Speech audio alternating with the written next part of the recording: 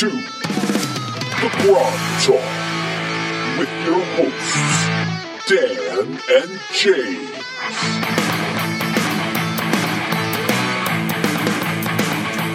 All right. Well, hello out there. Welcome to Grog Talk. I'm James. I'm Dan. Where are we at today, Dan? We are at the Blood of the Vine Tavern in Barovia. We're just heading through. That we were, but now we're kind of stuck here. What's up with that dude, Eric? He's creepy. I ordered our drinks, and he didn't say anything. He just passed the drinks to us, and then started. Everyone's kind of lifeless here. You think we should investigate? Well, I think we should. I mean, we are two clerics, wild and crazy clerics. Perhaps we'll investigate what's going on, and with the power of our deities. That's true. We're brothers. That's right. I'm Boren.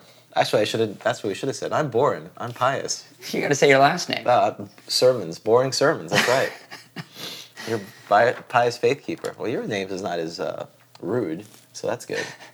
Yeah, well, you know. I had a guy, Father Pain, and Sister Agony, because that's what. That's good. I like that. That's right. All right. So this is our Halloween episode. That's right. Happy Halloween. Just 2 weeks after GrogCon, we're ready for some shenanigans, and we're going to talk specifically about the Undead.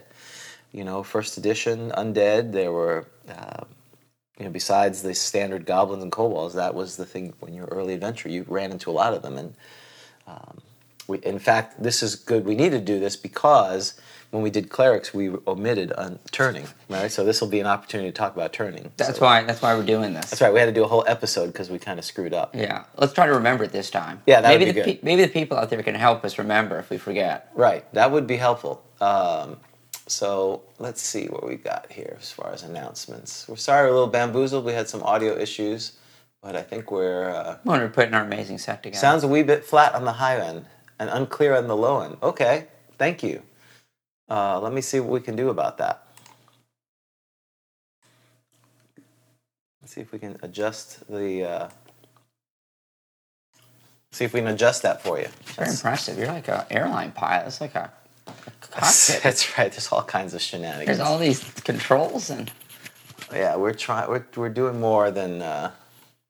This is why having a production goblin would be wonderful. I'm not gonna lie. I got spoiled a little bit because I could focus on some of these other things. Let me see. Yeah. All right. Well, we made it a little louder. Different to usual sound mix. Okay, that's interesting. I don't know, but let me figure that out.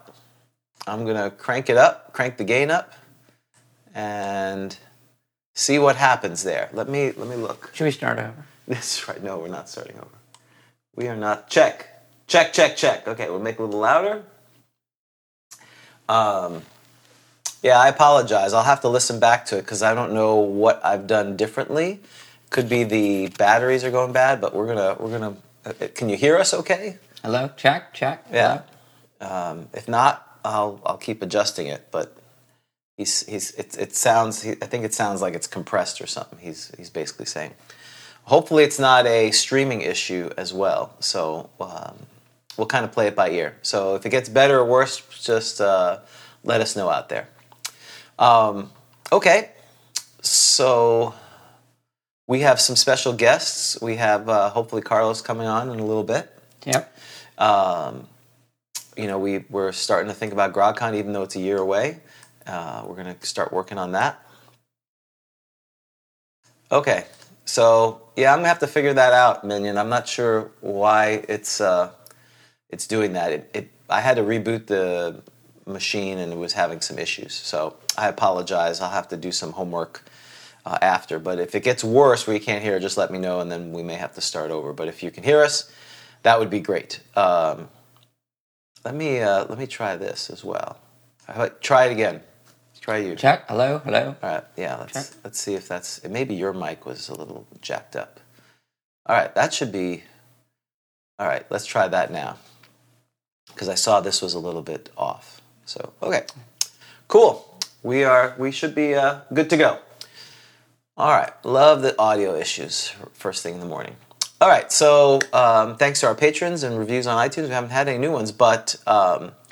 I do want to mention that we have climbed over the top 100 in all the countries that we've been ranked in. Wow. That's crazy. That's right. We were 187 in the United States. That's the first time we've been in the top 500. Wow.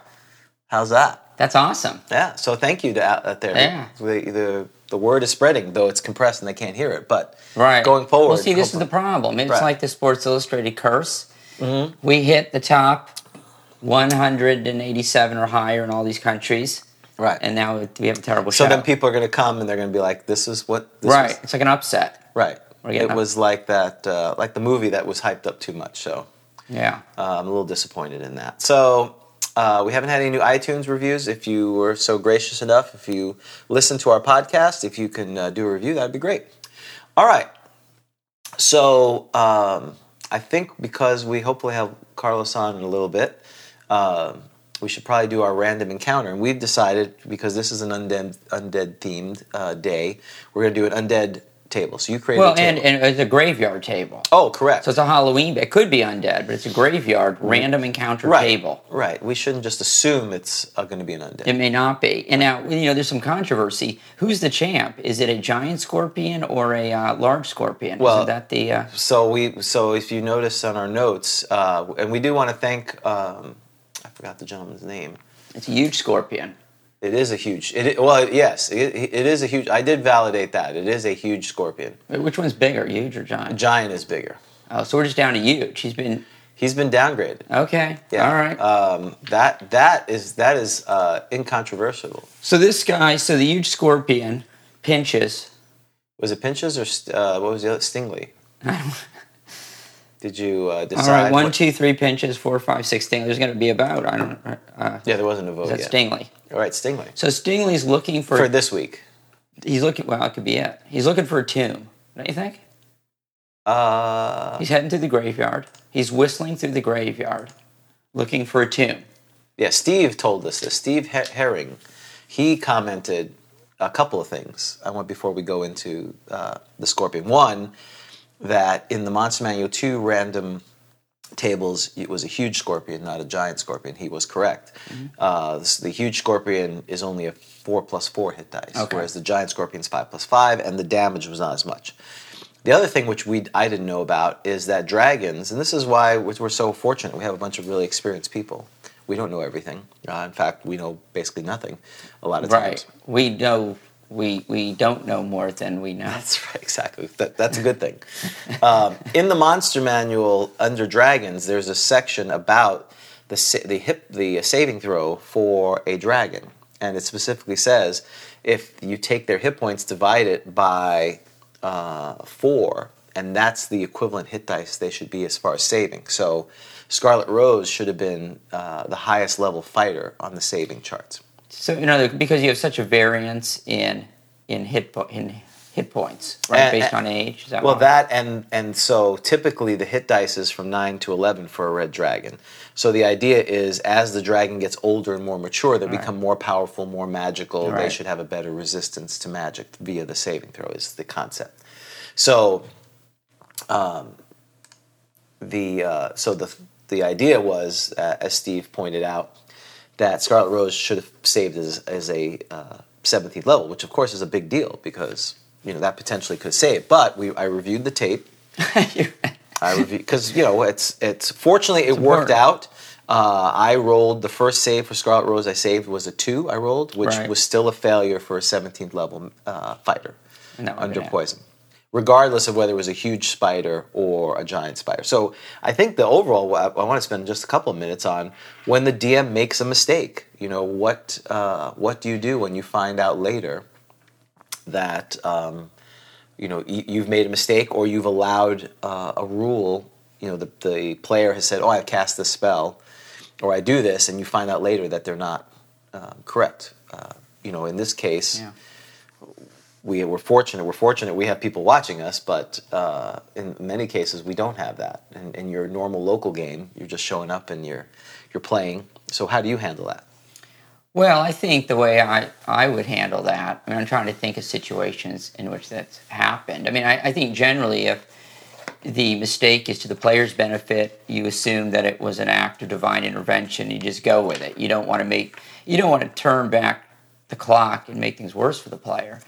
But if the player should have lived, let's say, I mean, I think if there was a mistake and the player should have lived, I would probably, replay it and allow the player. I wouldn't want the player to suffer as a result of a mistake. I mean, Right. one can make an argument that what's done is done, and that's just the way the game is. It's like sports. I mean, you can certainly use a sports analogy. If it wasn't challenged at the time, Yeah. the New Orleans Saints didn't get to go to the Super Bowl, right? Right. On that play with the Rams.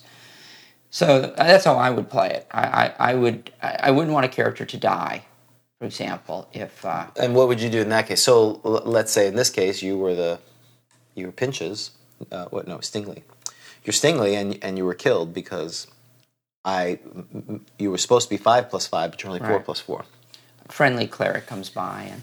Okay. Or maybe if I'm saving a scorpion, I'm an unfriendly, I'm an unholy cleric. And so I don't, in other words, everyone knows it's a game. I think you just make up some nonsense about you've been resurrected or whatever, just to keep it going. I don't know that everything's got to line up perfectly with the rules. What are your thoughts? I think typically I would, it depends how long it took when you found the error. Oh, to be sure. If you found it within 10 minutes, I think anything past a few game turns, you have to just let it go, whatever happens. And then you have to do something to at least mitigate some of that. Yeah. It really is unfortunately, the stakes get higher when you're dealing with higher level magic. So you have a situation where, the person fails his save versus disintegrate. And then you find later, wait a minute, he's, had anti-magic shell or something like that. Yeah. I think part of it is, whose fault is it? If it's the player's fault, I agree. That they didn't know they had anti-magic shell, so sad, too bad. Right. That, I think we really players need to be invested in their characters. And I say that caveat, if it's a player that's never played before, then you give them a little bit of a break. But then, they wouldn't have anti-magic shell. That's why beginning players should start beginning level so they can learn the game. If it's on you, then I would try to adjudicate. I would talk to the player, say, hey, I made a mistake. You should have saved. And it was really egregious. It wasn't like, you needed a 17 and you rolled a 16 and you really need a 16. You really didn't even need to make a save. Do you want me to figure out a way to bring you back in, or do you want to start over with a different character with similar skills? I tend not to try to fix things. I just assume those were the rules at the time and commit to getting better.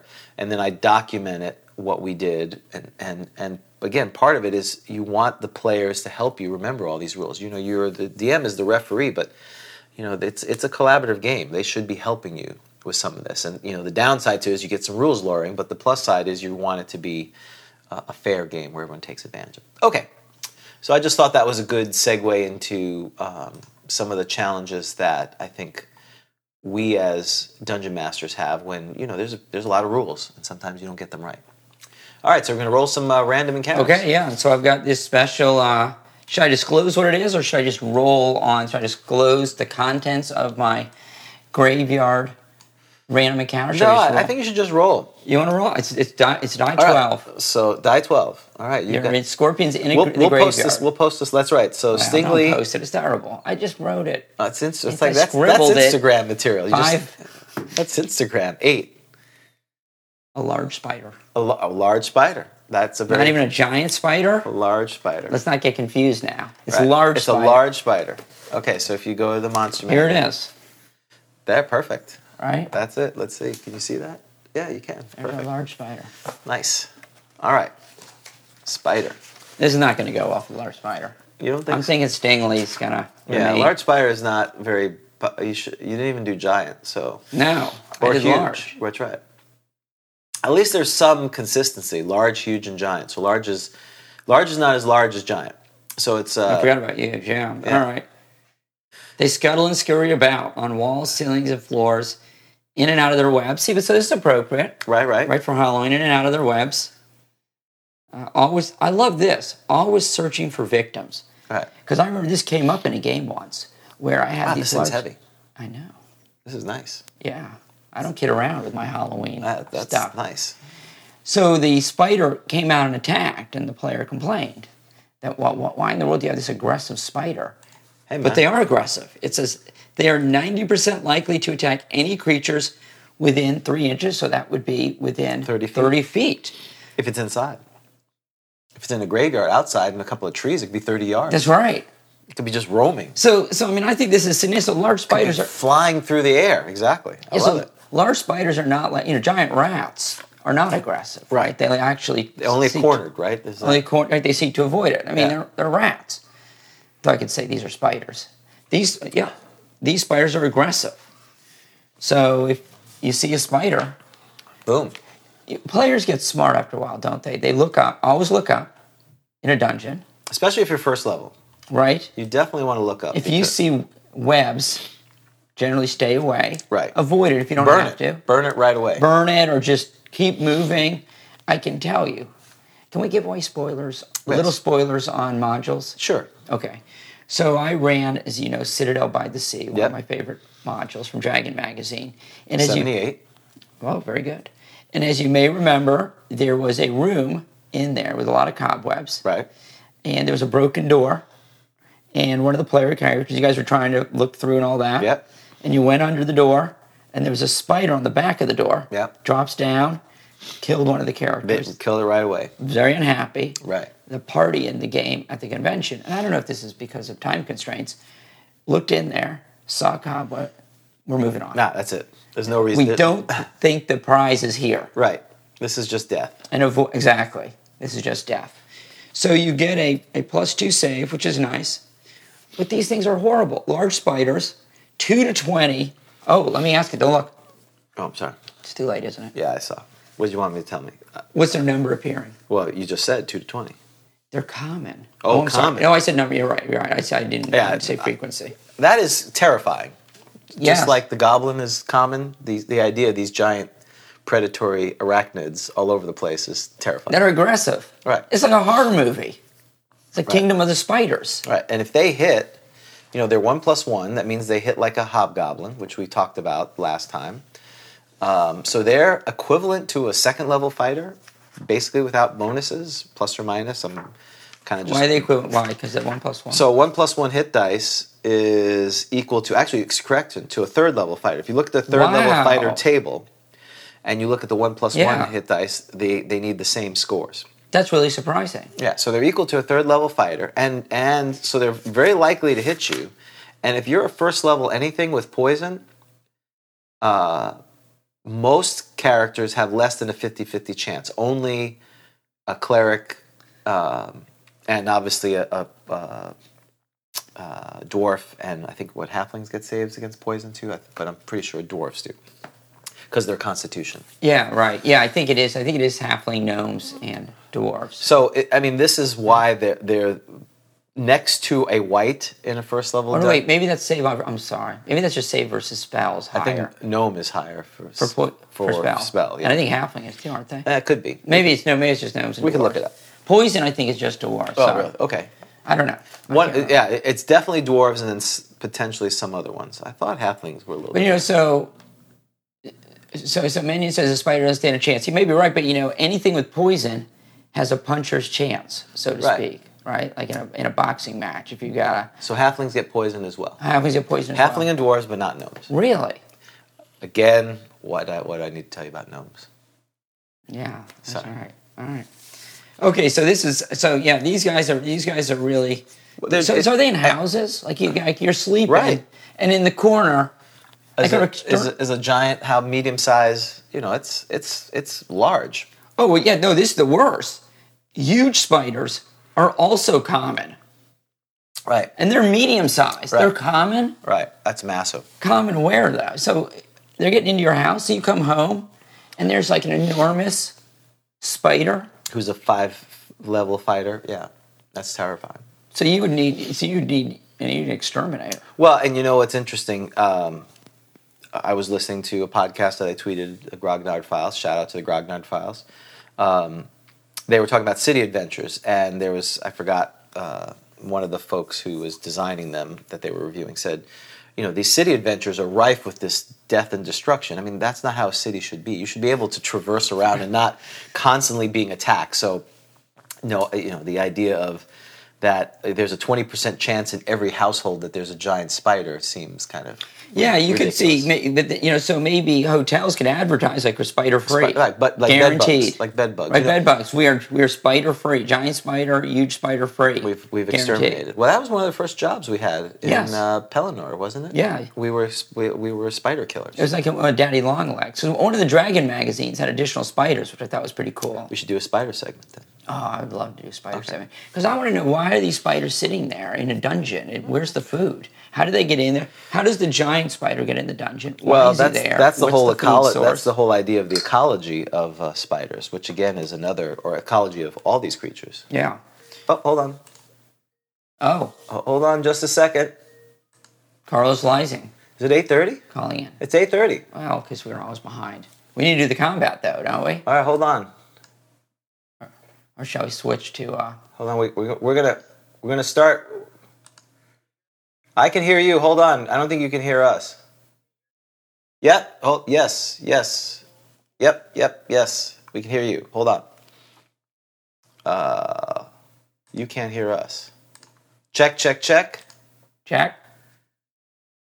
Hold on a second. Check. We love live TV. Let's see. How about now? Let's see. Can you hear us now? All right, hold on. Let me adjust the mic here. We started jibber jabbering, and our jibber jabber didn't help. We were talking about spiders.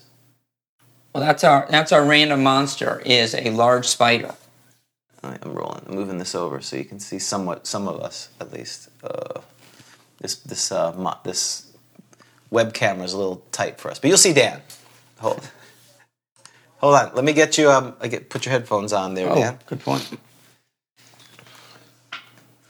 All right, I got to turn you on there, Carlos, onto the main screen here.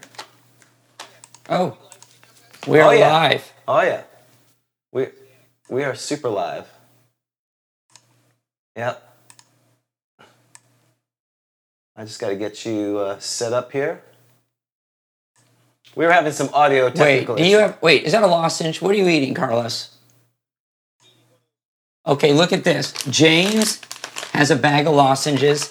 I have a bag of lozenges. All three of us. Hey, Carlos, if you could just move your camera a little bit north so we get more of your head. Or sit back. That's perfect. Cool. And 3, 2, 1. Boom. Look at you. Now you're there. Good morning. How are you? Awesome. How about you guys?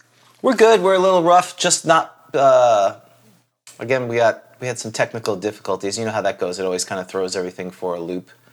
Absolutely. It's part of the game, unfortunately. It's because it's the Halloween episode. It's cursed. The Halloween curse. Carlos, do you want to watch the combat? We rolled a random monster. As you know, Stingley, the huge scorpion, giant, a large scorpion of some size is the champ, and we've just rolled a large spider. And so okay. We did a graveyard random encounter. I did a little table for random graveyard encounter, and so awesome. So Stingley was looking for a tomb to go hang out in, as they're known to do, and he ran into a large spider. So you want to watch this combat, or shall we go to incomprehensible death? No. I'd be happy to watch the combat. Okay. Yeah. All right. Well, so I'm playing the spider. Oh, okay. Right, because you're the champ. Ocho?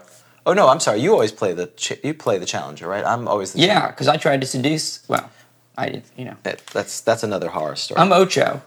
You're Ocho? I'm Ocho. All right, let's do it. So we're multilingual now. That's nice. Or octo is 8 in Greek. So there you go. I'm a Spanish spider. Nice. All right, so we're rolling for surprise. Right, absolutely. Right. All right.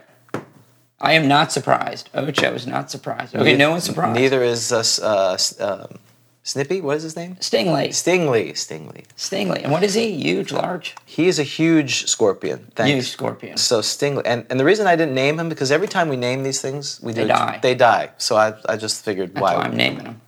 That's my initiative. Oh, right? yes, it is initiative. Yeah. What'd you roll? 3. Oh, we got to tell the folks at home. I rolled a 1. All right. So you're the spider? I'm the spider. So should I enforce the multiple attack rule now? Wait, if okay, no, I read this in the DMG. If it is your natural, it's like claw bite is considered one routine. Oh, okay. One routine. What do you have a source for that? Yes, the DMG on the multiple attacks. Is that part of the AF, the asterisks and footnotes? It's in the actual text. Which, by the way, Carlos, we're going to do a Kickstarter called Rules AF, asterisks and footnotes, because everything you read the rule and then you read the asterisk, which totally changes the rule. So we're just going to. Of course. We're just going to. We decided that that's going to be our Kickstarter. We're just going to take all the asterisks and footnotes out of first edition and put them on a sheet. Mm-hmm. It's going to be a pretty long sheet. Right. That's right. The RAF. All right, I'm going to move over here so you can see me. All right, I'm attacking. Yes, you're attacking. 1. You're lucky you don't have Vic's dice. Nicely done. All right, so Ocho's in trouble. the huge spider from the Monster Manual 2, not a giant spider. No, Scorpion. Scorpion. That's right. You're the Scorpion. Yeah. We're all baffled. Do you need your stats? I don't need stats. He's 4 plus 4. Okay, What's your armor class? My armor. Well, I'm wearing plate mail. No, you're not wearing plate. Okay, it's an 8. 8. That's a hit. Oh, it's a hit. That's a hit. Oh, I'm hit dice 1 plus 1. So roll your hit dice. Oh, it's This'll be terrible. quick. This will be. It's like a knockout. This is yeah. Is that an 8-sided? It's not going so well. No, he's got 2 claws. 3 hit points. So Oh.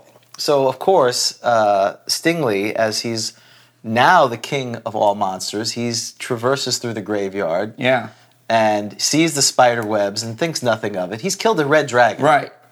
And I have a 90. Let's see if I came out and was aggressive, because a 90% chance, right, that I was aggressive. Well, you were aggressive. You attacked it. 57. Yeah, you were easily aggressive. That's very Did clear. you know, Carlos? Did you know that large spiders, they're aggressive? 90% chance they'll attack you if you're within 30. Yes. Yeah. Highly aggressive. And they're common. Yeah. They're everywhere. Terrifying. So I have 3 hit points. next time you need to do this giant marine spider. Oh, that would have been good. Yeah. 7 plus 7 hit dice. Okay. Look out. Well, so you have 3 hit points. Yes. The huge. Well, I had 3 hit points. The huge scorpion. I'll say, shouldn't that be past tense? Yeah, I think it's The huge scorpion does 1d8, 1d8, as opposed to a giant scorpion, which was 1d10, 1d10. Okay. So the good news is, if I roll a 1 twice, you'd still be. Wow, able to I got a count. shot. Hey, That'd be great. all you need is the I'll take it. Believe in the heart of the dice. Yes. 8. Don't believe in the heart. 3. So you're. So what the spider descends down, Yes. makes your attack, and I assume the pincers just. Oh. You're not ocho anymore. You're more like cinco. Oh. Maybe cuatro. I'm not sure how many legs you have, but you don't have as many. Yeah, so he's like. Oh, he's just upside down. Yeah, Just put him upside down. That's perfect. He's kind of. You like in those video games where it kind of put him over twitches? here. He wants his mama. There you go. He's So very sad. Look who's coming, though. that would be the marine huge spider. So Marine. All right. Well, very good. So I will now, because he's survived 2 weeks, I will seal his fate by doing a Twitter poll of what his name is, because we had Stingley, Pinches. and we had something else. Buster Douglas. Buster Douglas, That yeah. was terrible. But wait a second. What happened to Scarlet? Oh. Well, you're gonna have to watch the. We have bad news for you, buddy. You have to watch last week's episode. Yes. Well, let's put it this way: a giant scorpion. Wait, sorry, huge scorpion. Well, yeah, is champ. huge scorpion won. Oh, Sorry, man. It was pay per view. You heartbroken. needed to pay for Yeah, that. I guess if I would have shown up and actually played her, might have gone different. Exactly. In fact, I'm sure it would have gone differently. I'm devastated. Yeah. Good morning. Yeah. So. Yeah. Yeah, that it was. Dan used all his Esquire abilities to get all the rules that he could, so that he gave the Scorpion the chance. But I rolled really well, and you rolled really bad. Yes, he was. Scarlet Rose was asleep. I rolled under 20%. He got multiple attacks. Oh yeah, I didn't like a surprise, like 4 rounds. Right, of surprise for 4 segments. I mean, it was just all bad. Yeah, it was nasty. But we did learn a couple of things. We learned something that I didn't know about. Was that dragons have a different saving throw rule in the Monster Manual. So we were one of our listeners told us after the fact, which I reviewed the tape. It wouldn't have made a difference because I rolled a 2 on one of the saving throws, so it was a moot point. But we did learn something, so that's long live the king, I suppose. That's right. Well, 2 weeks. That's usually the average lifespan of these monsters. They last 2 weeks, and then something gets. So I will name it, and it will be dead. Well, maybe, and someone is mentioning here maybe a Scarlet's revenge scenario. Maybe we could raise Scarlet, Right. like an undead, The undead one, an undead dragon, right? scenario. Well, there is undead dragon, but that comes from Monster Manual 2. That's okay. That's okay because that's cool. That's at the edge of the. Timeline for you. All right, shall we go to incomprehensible? Well, let's introduce Carlos because some people may or may not know. We assume that is. So Carlos, welcome. Good morning, Carlos. Thank you very much, guys. Thanks for having me. So Carlos is from Castle Entertainment. He's a renowned DM who you met back in GaryCon a few years ago, and he was one of our key guests at GrogCon this year. And he also produced, thanks to our patrons, the official GrogCon tournament module. Convention module. Excuse me. That's right. Yeah. And we have a copy of it here. The Porcelain Sword of Queen of Salad. That looks familiar. It does look familiar. So, which will be available if you're a patron, and also Carlos will have it on his website because we had some folks say, "Hey, when can we get it?" I said, Carlos takes this stuff very seriously, so he's still, I guess, your production, and maybe you can explain that process real quick of how you do that. Yeah, absolutely. You're talking about the well. First of all, what I do is I have a concept in mind, and I go ahead and I throw out I write all the text for the module. Usually, I start doing the introduction to it, and then I do encounters. I kind of use a Jim Ward philosophy that he taught me at one point in time, which is Jim, obviously the creator of Metamorph Self, books like Greyhawk Adventures and things like that. Real OG of the game. He taught me that one of the first things you always start with is random monster encounters. Yeah. And when you do that, you kind of get the idea for what the ecology, what the of the dungeon is going to be. I do a little bit differently than that, but that is one of my first steps as well. But one way or another, what I end up doing is I'll be commissioning art while I do that for modules so that it can be in production as I'm actually writing the module. We go to printing at that point. I use a printing house to do that, and then I go just distribute through either my patron, through my own bad self at conventions, or through Facebook.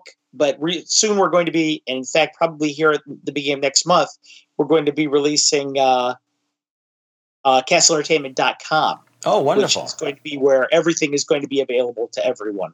So if you guys are interested in seeing our stuff and buying it, CastleEntertainment.com is the way to go. And I do recall your modules on DriveThruRPG. Is that correct as well? They were on DriveThruRPG. The old generation of the modules are on DriveThruRPG. They're about to be discontinued because, quite frankly, I wasn't very happy with the print quality on DriveThruRPG. Okay. And my new distributor and fulfiller is actually much, much higher quality. Okay, great. And I'm really committed to bringing a better product with every iteration of every module I create. For example, what you guys see in Ashala is probably the highest production values I have at this point. Yeah. But as I go forward, my patron is really what fuels the sale of the books is what fuels my ability to make better and better products. So you'll be seeing interior art as I get the patron bigger. You'll see rear cover art. You'll see all kinds of crazy stuff like that. So yeah, I hope that pretty soon we can really start kicking it into high gear like that. Well, if again, what we saw was really amazing. And just can you pull that over again there, Dan? Just real quick. I mean, there is back cover art. We have it on we have a cardboard holding it together, but this is a substantial adventure. It's not like 5 pages. This is larger than Keep of the Borderlands, which is again a massive. It's a great work, full of detail and flavor. We played it at GrogCon, but so you take, just kind of clarify. You write it, you have a concept, you put it together, then you do play testing, and you do. I do. How many rounds of play testing do you do till you feel like, okay, I have enough so that I can make the revisions? Well, before I go any further with this, I want to shout out to one of your viewers out there.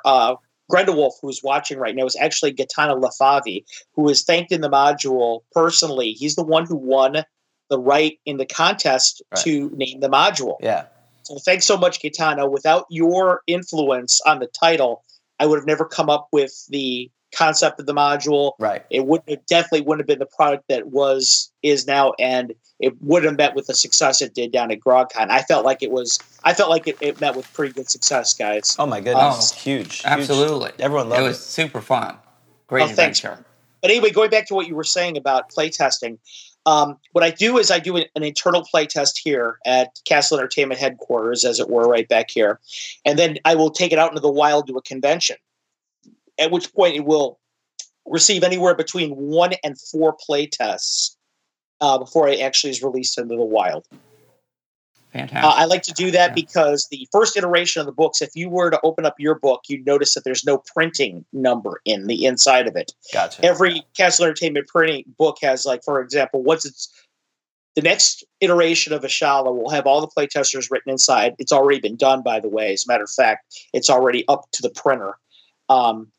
And it'll say first printing on the inside of it. So anybody who happens to have the copy that you have, it's actually a collector's item. Yes. Yeah, and we're going to give this copy away off on Twitter because You just said it's a collector's item. and that's why we're giving it away. Oh, that's awesome. You got it backwards. No, I want to give the collector's item. That to me is I know. part of the and so we want our patrons are going to get PDF versions. I think you should give yours away too. Now that you're a Twitter person. 1, 2, 3, it's a yes. No, 4, 5, 6, it's a no. No, it's a no. I'm keeping it. That's man. right. You're keeping Mine. it. I got you. Now we'll get it. All right. I think you guys know a guy that might be able to get you guys Another copy. Another guy. You know a guy who knows a guy. I know a guy who knows a guy. That's right. Exactly. All right, so we shift to and before we after Incomprehensible Death, we do want to talk to Carlos a little bit because Carlos has some exciting news about a special guest, so we want to make sure that we talk about that. Okay. Thanks so much. Before he leaves, so that maybe we'll save that to after Incomprehensible Death as keep people in anticipation. Yeah, I had after GrogCon I had a convention and work, so my Twitter maintenance has been down a little bit, and my dear friend in Japan, Menyon, was saying our sound is not 100%. So I've got some housekeeping to do here now that we're back without the travels are over. So it's going to be nice to do that. So we have asked Carlos to work with us because this is our Halloween special to do an Incomprehensible Death. So Carlos, take it away. If you want us to introduce our characters, I think we should because Very good. I put a lot. First of all, I'm honored to be the Incomprehensible Death guy. I think I'm getting a reputation for being incomprehensibly deadly at shows, and my modules are incomprehensibly difficult. Right. I'm getting that reputation. I see. People are running from you. You're at a con and people I don't know. I mean, I'm still selling out, fortunately, but guys, don't be scared. I only killed 4 players in one shot during James' game, I think. Don't fear the Reaper. That's the kind of thing. You can't see my Halloween themed thing. It looks like a undead dungeon master with a bunch of skulls there. So Citizens of Greyhawk, on your feet or on your knees. Exactly. So I stayed up late last night putting a lot of effort into these characters. You did. I think it's only And fair. they're great. Thank you, great. sir. And I do have one.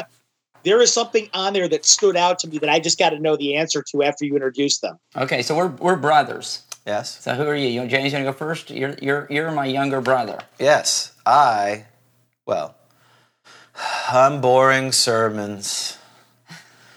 Let me speak to you about the great deity Wow. Luthic. Gosh, what's your charisma? 6. Oh, surely you have that's some other good stats, probably. No. Not Are you strong? No? No, actually, this is pretty representative of my own stats in life. This is very depressing now that I look it over. What? I randomly rolled. 6, 6, 9, 3. Did you randomly roll the magic item too, Dan? No. Okay. I picked him. And so, you have a magic weapon, don't you? Yes. What's your magic weapon? It's very powerful. Yes. Yeah, it's so good that I don't even have to hit them. I just wave it around. Yeah. But then I get tired. I think I'm just too weak to use it. I don't think it's anything wrong with the weapon. Yeah, well, yeah, it might be cursed. Is that what that means? Yeah, mine is I thought one it was. mace. I thought it was cursed. No. You have a minus Cursed one. is like a holy cursed. thing. Oh, right. Oh. So yeah, you're not. And how many hit points do you have? What's your AC? Well, it's 10. That sounds good. Like 1 to 10. Yeah, it is. You know, like It an is. amplifier, you turn it to Yes. 10? Yes, Because you're 10. high dex. And how many hit points do you have? I have 9. I'm sure that's more than I have in real life. All right, so that's the character I made for you. Yes. I'm Pious Faith Keeper. I'm lawful good. I'm the older brother. I have a strength of 18, an intelligence of 18, a wisdom of 18, a dex of only 15, a con of only 17, a charisma of 18. I'm AC 3. I have 23 hit points, and I have a +2 mace, and I have 2 potions of healing. And that was randomly rolled too, right? Absolutely. All right. Mhm. And then after that, I randomly rolled to see who would get which character, and I just happened to get this one. That's All right. fantastic. Thank you. All right. So did I get to pick this? I don't remember. Did you just hand this to I me? randomly. Yes. I think. Okay. Okay. I said I randomly rolled, and I got this one. Okay. All right, born, and you're a half-orc. I see that. You're my younger brother. An orc snuck into our mom's bed. Hey, Papa And you're was the product. Papa was a Rolling Stone. Mm-hmm. Don't worry, you have another level of there's- cleric ability left in you. There's another issue with this. It should be 6,8. That's true to orcs or other half-orcs. I'm average then. So if happens to be an orc in this scenario, please, Carlos, My keep in reaction- mind it's an 8. That's right. My reaction roll may be better. It's Don't not. worry, guys. It's not negative. I got it all covered. Okay. It might be 0. Okay. It's not I got it all negative. covered.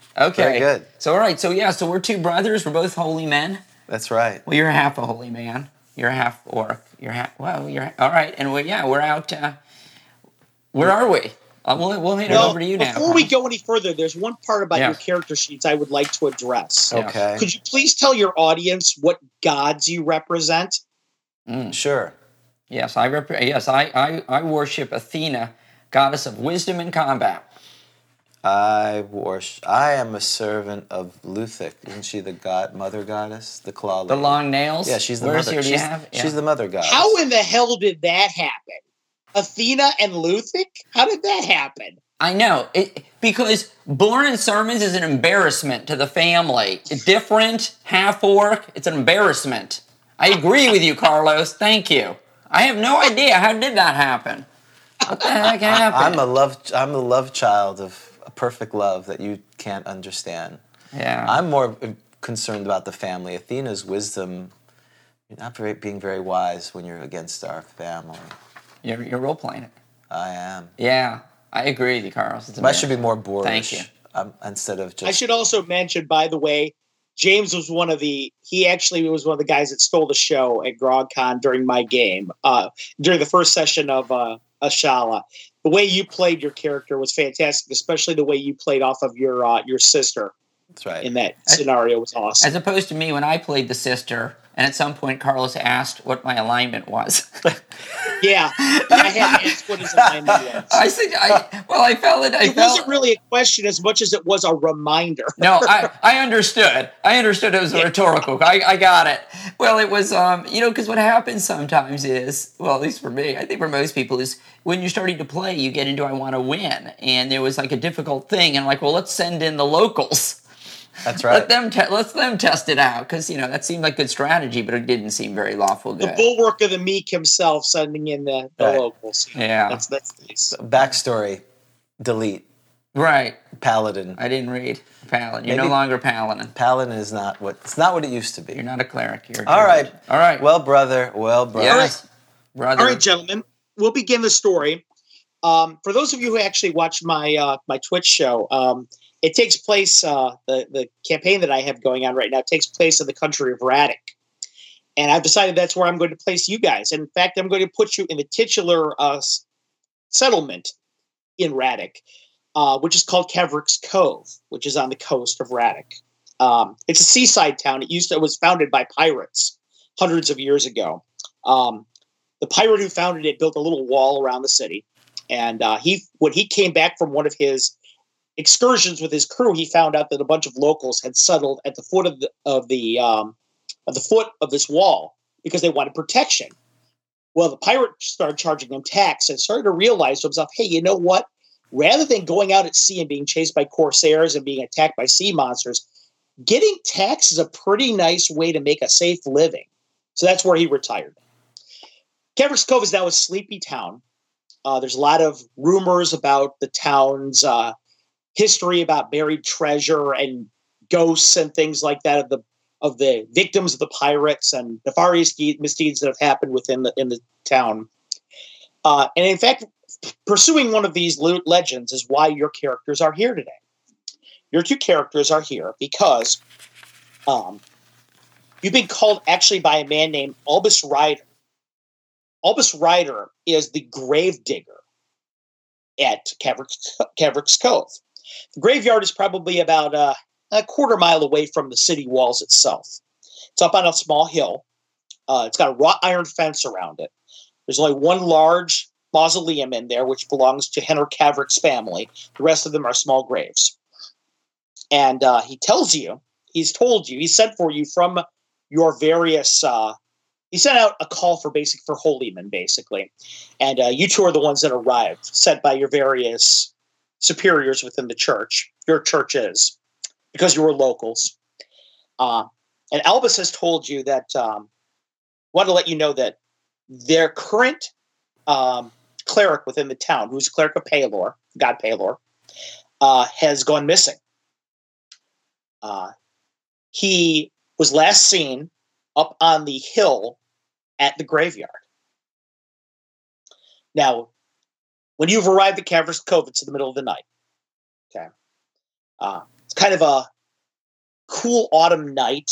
There's a little bit of mist on the ground.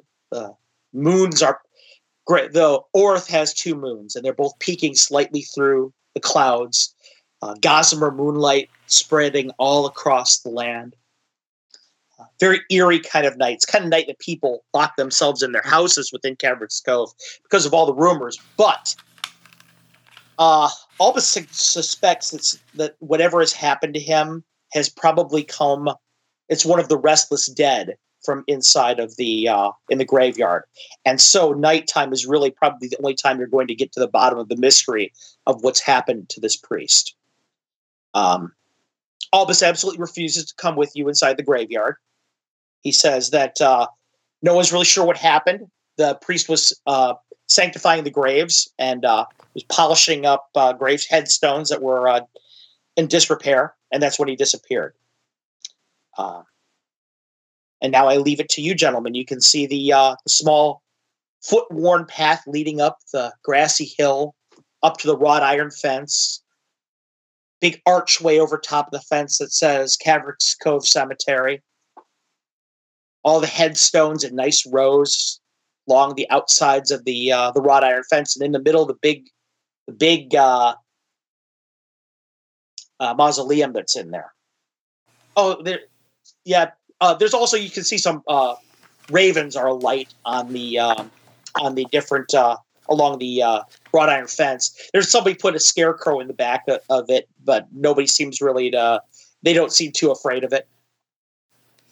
How will you guys proceed? Now, nothing's more exciting than watching people pick spells. Right. But we don't have a cleric, so we haven't picked our. Can we go real fast and pick our spells? Sure. Absolutely. All right. Now that you know the scenario, it's probably even better for you to pick spells now. Okay, so yes. How many do you get? How many first level do you get? Well, what's your wisdom? My wisdom's 19. No, I'm just kidding. 9. Don't forget that Boren sermons with a wisdom of 9, Carlos. I just want to make sure, because I think it needs to be fair here, that he has a 20% chance of spell failure. Yes. Yeah, he does. Yes, that's true. Thank you, brother, for your wisdom. You're welcome. Yeah, you got the orc wisdom. So helpful. Yeah, you didn't get mom's wisdom. You got your dad's wisdom. He was a great fighter. Yes, and that's why you became a cleric. That's right. That wasn't a smart move, was it, Boren? So I'm going to take protection from good, since I'm neutral. I will take detect good. Great water. I'm going to take detect good, protection from good. Okay. Warren, you're awful. You're What? an embarrassment. Oh my God. Why do you assume only evil? You're right. Good point. That's true. Well, you worship Luthic. Good could kill us just as you feel better if good slayed us. Maybe it's a good thing. That's very wise. You're very wise. Thank Warren. you for figuring that out. You might, if Warren survives, you really take into the character. You may want to continue and just play this character, don't you think? In a regular game. Right. And I'm going to take hold person because, undead, very, very good against that. So I'm going to take hold person. That's an excellent move. Oh, that is a good. Yeah. Yes. Our people are. Well, or speak with animals. That's my. That's my other choice. Oh boy. I'm ready. Hold on, I'm not. Okay. Let's go. In fact, while he's thinking about it, I walk forward. Okay. Wait. I'm coming. All right. Okay. As you begin to walk forward, Boren, you're walking up the worn path. You pass through the gates. Some of the crows caw a few times and scatter off the fence. Mm-hmm. The mists are clinging to the grass. It's quiet outside. All you can hear is the wind kind of rolling through across the land. It's just beginning to rain, just very slightly. Boren, your brother has come up beside you, has rushed up. What have you picked for the day, for your spells? I have picked Remove Fear, Protection from Evil, Light, Detect Evil, Silence, 15-foot radius, Augury, and Find Traps. That's perfect. There'll be no healing here. That's right. Who needs it? Who needs it? So you just came up to me? Yes, and I grab you. It's raining. Notice that all your clothes are hand-me-downs from me and have a bunch of holes in them. Right. Okay. So, yeah, it's a little bit cold, but you know what? Well, I'm not cold. You're very used to that, Boren. That kind of whole thing. I mean, quite frankly, you're used to hardship. Your brother, that's one thing he doesn't quite understand is he's lived a life of luxury and with you living in his shadow while you take all the brunt of things for him. He doesn't really understand the fact that you've become accustomed to these things. Yes.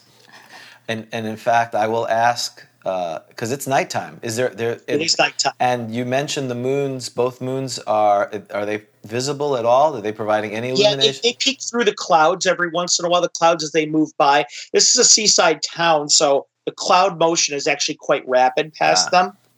So is he able to see, or do we need some illumination? He could see. His sight is a little bit compromised, but for the most part, he can see pretty well. Okay. You, however, can see perfectly well. Yeah, so I sneer at him as he comes up. I see you from a mile away. Hopefully, the friends in there will not be so. You won't be so visible to them, brother. I smelled you a mile away. Well, I was upwind, so you're right. We're brothers. That's what we do. I'm sorry. We're always fighting. I'm loving it. Go ahead, keep going. Go play the hell out of it. All right. Well, so tell us about the front. We're at the front of the mausoleum. No, we're right we're in front. we're outside the gate. Oh, at the gate. Yeah, you just. Are you paying right attention? In front of the gate. I can barely see. Where? To put a torch on, then, so whatever's in there can see us. Whatever good force that's going to destroy us is in there. Shh. What? You're so noisy. All right. What is the gate? Does it appear to be locked? No, the gate's wide open. Open. In fact, the gate, you see a padlock on it, and a chain that are hanging there. Ah. Okay. Someone was trying to get in. Thieves. Yes. Grave robbers. Someone was trying to get in. We should move forward. Have the ranger track. No. We don't have a ranger. Oh, that's unfortunate. It's just you and me, brother. Okay, let's do it. We're heading in. Yes. Okay, you guys begin to walk in. Yeah. Side by side. Side by side, striding. Walking through the gates, there's a worn path that leads all the way up to the mausoleum, bracketing on both sides long rows of the headstones. You looked at the left. Various headstones you can see. They're in various states of repair. Some of them are quite ancient, while some of them are relatively new. I'd like both of you to make me a D6 at this point in time. You know what? It's large spiders. Probably. What do you think? Oh, boy. They're common. and aggressive. I think I should have a special action. Bore them to. I should have. Right. Start a sermon. That's gonna be my attack. That's like a turn. Right. You do a sermon. I rolled a 4. Exactly. You turn people. That's right. I turn everyone. You turn them away. That's right. Stop. Excellent. I rolled a 3. Yeah, 3. 4 and a 3. Bear in mind, as a neutral priest of Luthic, by the way, your turning ability is not turning undead. You know that, right? Yeah, we've talked about that. Harass them basically? You could either rebuke them or you could command them potentially as well. Okay, there you go. Well, if I can command them, what's your movement? Yeah, that's all I have to running. say. In any case, at any rate, what are you guys going to do at this point? Well, I should probably cast Hold Person on my brother and use him as bait, but I'm not wise enough to do that. So let's keep moving up there. You look to the left. Yes. I'll look to the right. Oh, thank you, brother, for your wisdom. And I roll my Are you going to eyes. circle? You're going to circle the mausoleum up the sides. Yeah. Wait. Oh, is that sounds, what we're doing? That sounds Off the great. path. Don't leave the path. We're leaving the path. What do you want to do? Pious. Oh, great. I'm the wise one. Uh-huh. Not in real life. Actually, you're not sure if I'm No, we're not drooling splitting the party. or rain is coming. I'm drooling / rain is falling. Let's just walk up to I say we just take the path up. Brother, we're going to take the path. The path leads right to the mausoleum, right? This worn path. Yeah. The path leads right to the mausoleum. And we're going to walk straight up to the mausoleum. I don't want to go off. I'm not going off. We're not going off this path. We're not splitting the party. Okay. You walk to the mausoleum. Yes. You get to front of the stone door. There's a stone door there in front of it. The stone door does not look like it has been disturbed in a very, very long time. You can see a little bit of cracking on it with age. There's script on it in common. Here lies the Kavrik family. Henner, Estella, Korik, Legia. All these names going all the way down. Different dates on it. It says, as we lived, so we died. As we died, so we lived. Okay, so I want to investigate what my Find Trap spell. How long does it last? And don't I have a... Oh, that's level 2. You don't know how long your spells work? The wind kicks up slightly in the background. You can hear it whistling through some of the graveyard, some of the fence. You're casting Find Traps. Yeah, so it has a duration of 3 turns. Oh, that's good. Wow. Yeah, I'm casting Find Trap. You've actually seen him do this before, Boren. What happens is your brother's head is suddenly surrounded by this gentle nimbus of light, and his eyes kind of glow briefly. Kind of a glowing helm is upon, like a Greek-style helm is upon him, as the wisdom of Athena grants him the ability to see the traps. The door is untrapped. Okay. And just to let you know, that's 3 turns, right? So that's 30 minutes. Mm-hmm. Right, cool. So all right. So that means my head's continuing to glow? No. Not 3 minutes. 30 minutes. I mean, 30 minutes, right. Yes. So, okay. All right. So why don't you try to open that door? You're the strong one. You're a half-orc. Okay. What's your strength? 6. Okay. So you got mom's strength. Now you get to roll, maybe. I don't know. Can he roll for open door? He has a 1 in 6 chance. Yeah, he can. Okay. No. It is actually a 1d. It's 1d6. I'm sorry. I push on it, and so... All right. Out of the way. It's so Out of... Roll me another d6. Both of us, or just me? Yeah, both of you. Oh, 1 this time. Oh, good for you. I fell down. 1! We both got a 1. That's it. Both of you guys are moving. You see your brother pushing on the door, and Help both me, of you, brother. as you hear the sound of like a crack, and then you realize it wasn't the door itself. So you both spin around behind you from where you heard it, and you see a piece of fallen timber that's broken in half. That scared me, Pious. But it wasn't there previously. You're sure of it. What good omens are these? Let's get inside. I'm trying to open this door. Okay, go ahead and make me a 6. I rolled a 6. You did not do it. But we can try multiple times. Yes, this is the adventure. Us trying to open the door. The thing won't budge. Can I try again? Sure. 5. What? 5. I need you to roll me both another d6, please. Open the door! I rolled a 4 this Open the time. door! All right. I rolled this 5 on the. This is first edition. We can't even get into the adventure. You guys are trying to push open the door. The door won't budge at all.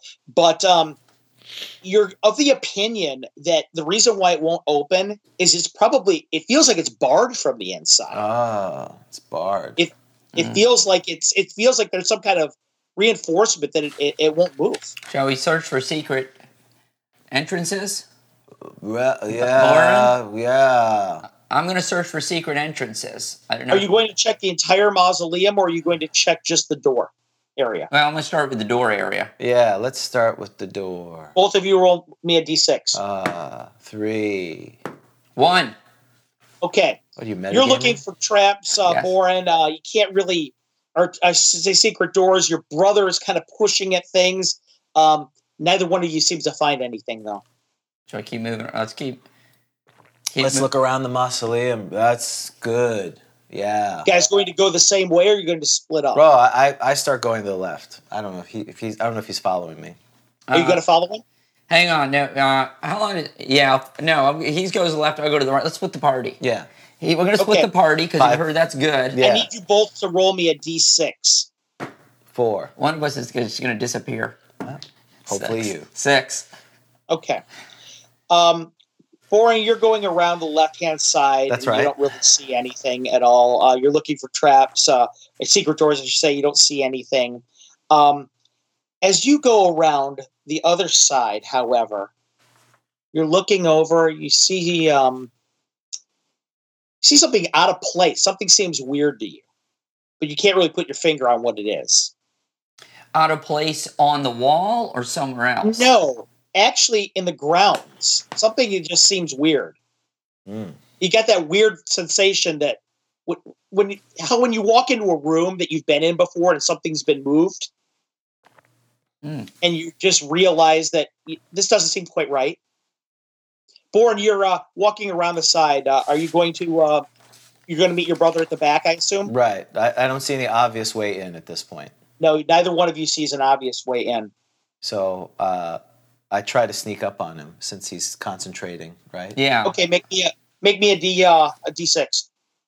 6.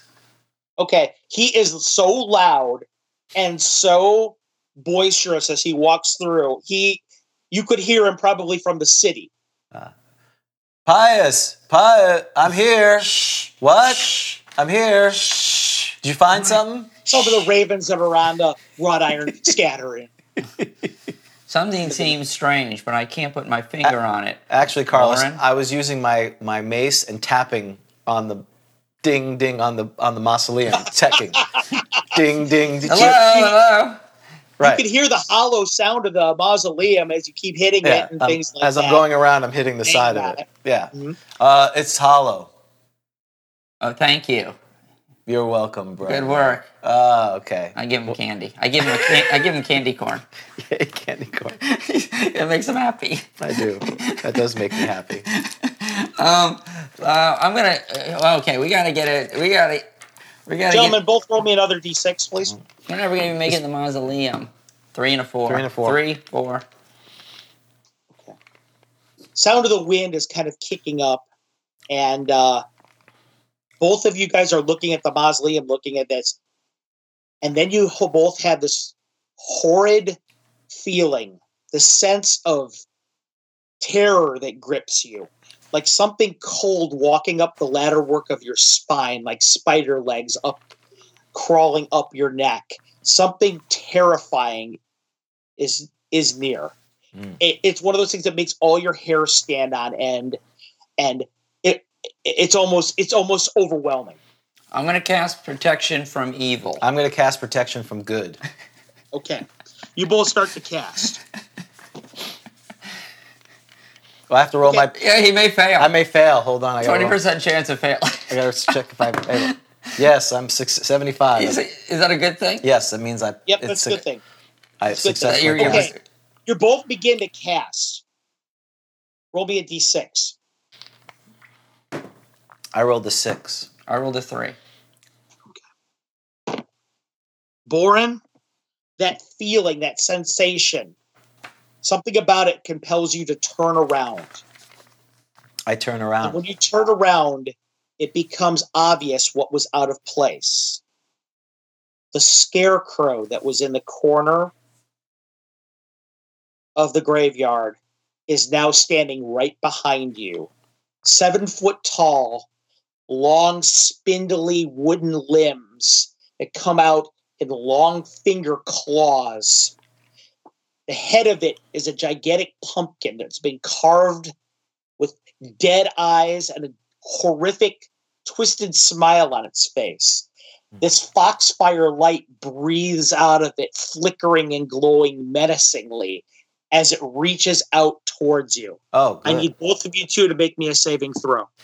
Can I say, because it's pretty dark, right? And all I see are these long kind of spindles coming. Yep. I think He wouldn't be able to see the menacing fingers. He would just be able to see this light. I think I'm confused. I think it's an avatar of Luthik, so I'm going to pray to it. Okay, I need you both to make me saving throws. Not Yeah. embrace it? Well, if I fail, I'm going to embrace it. The way he's just described it has long fingernails. Yeah. It's a menacing thing. It's Mama. It's Mama.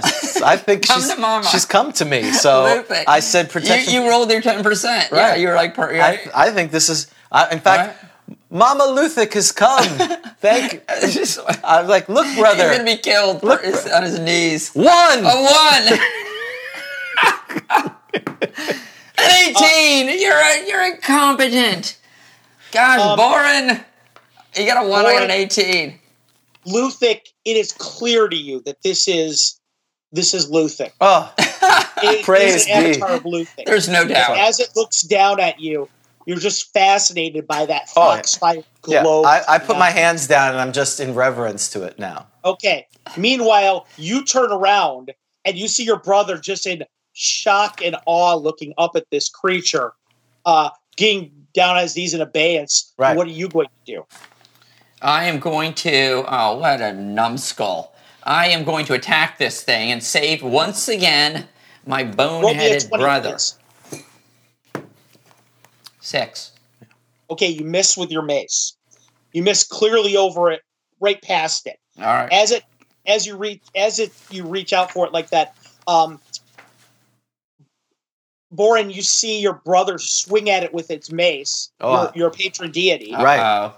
Yeah. and it reaches out and attacks him in kind. Oh, attacks my brother? So Yes. you're going to watch. It hits. I need you to make me a saving throw. 10. Does that make it for spells for you? It does not. That's Okay. a fail. Take 6 points of damage. Just a flesh wound. No problem. All right, down to 17. Looking at this creature, your eyes just kind of glaze over. Your faces are both kind of covered in the warm glow of the light that comes from the holes cut in its horrific, its mockery of human features. And it reaches down and just touches both of you on the shoulders. The last thing that you're aware of is the priest that it murdered rising up from one of the graves, and all of the other holy men in turn coming up out of their graves covered in spiders, their flesh slowly eaten away.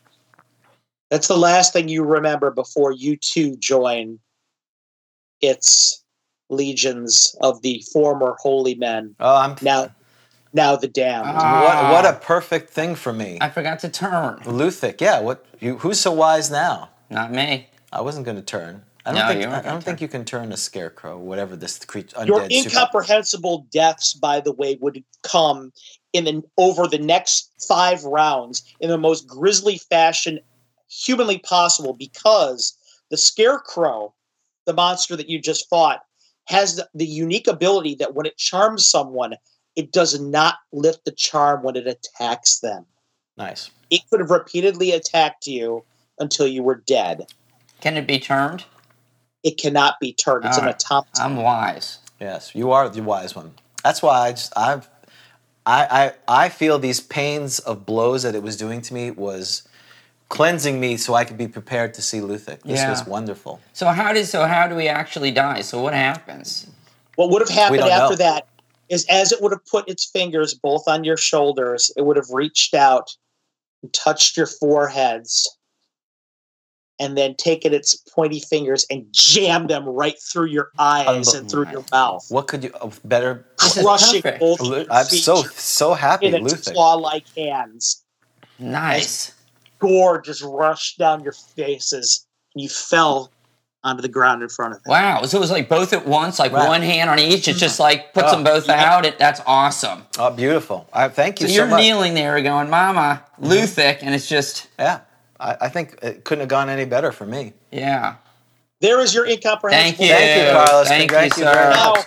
for those of you guys who you're welcome. You're welcome. I created the character that you guys just fought, which is a scarecrow. It is actually game compliant. I didn't do anything freaky to its abilities. That is actually the Fiend Folio's scarecrow, and I've given it a backstory and I've done a little bit of background work on it.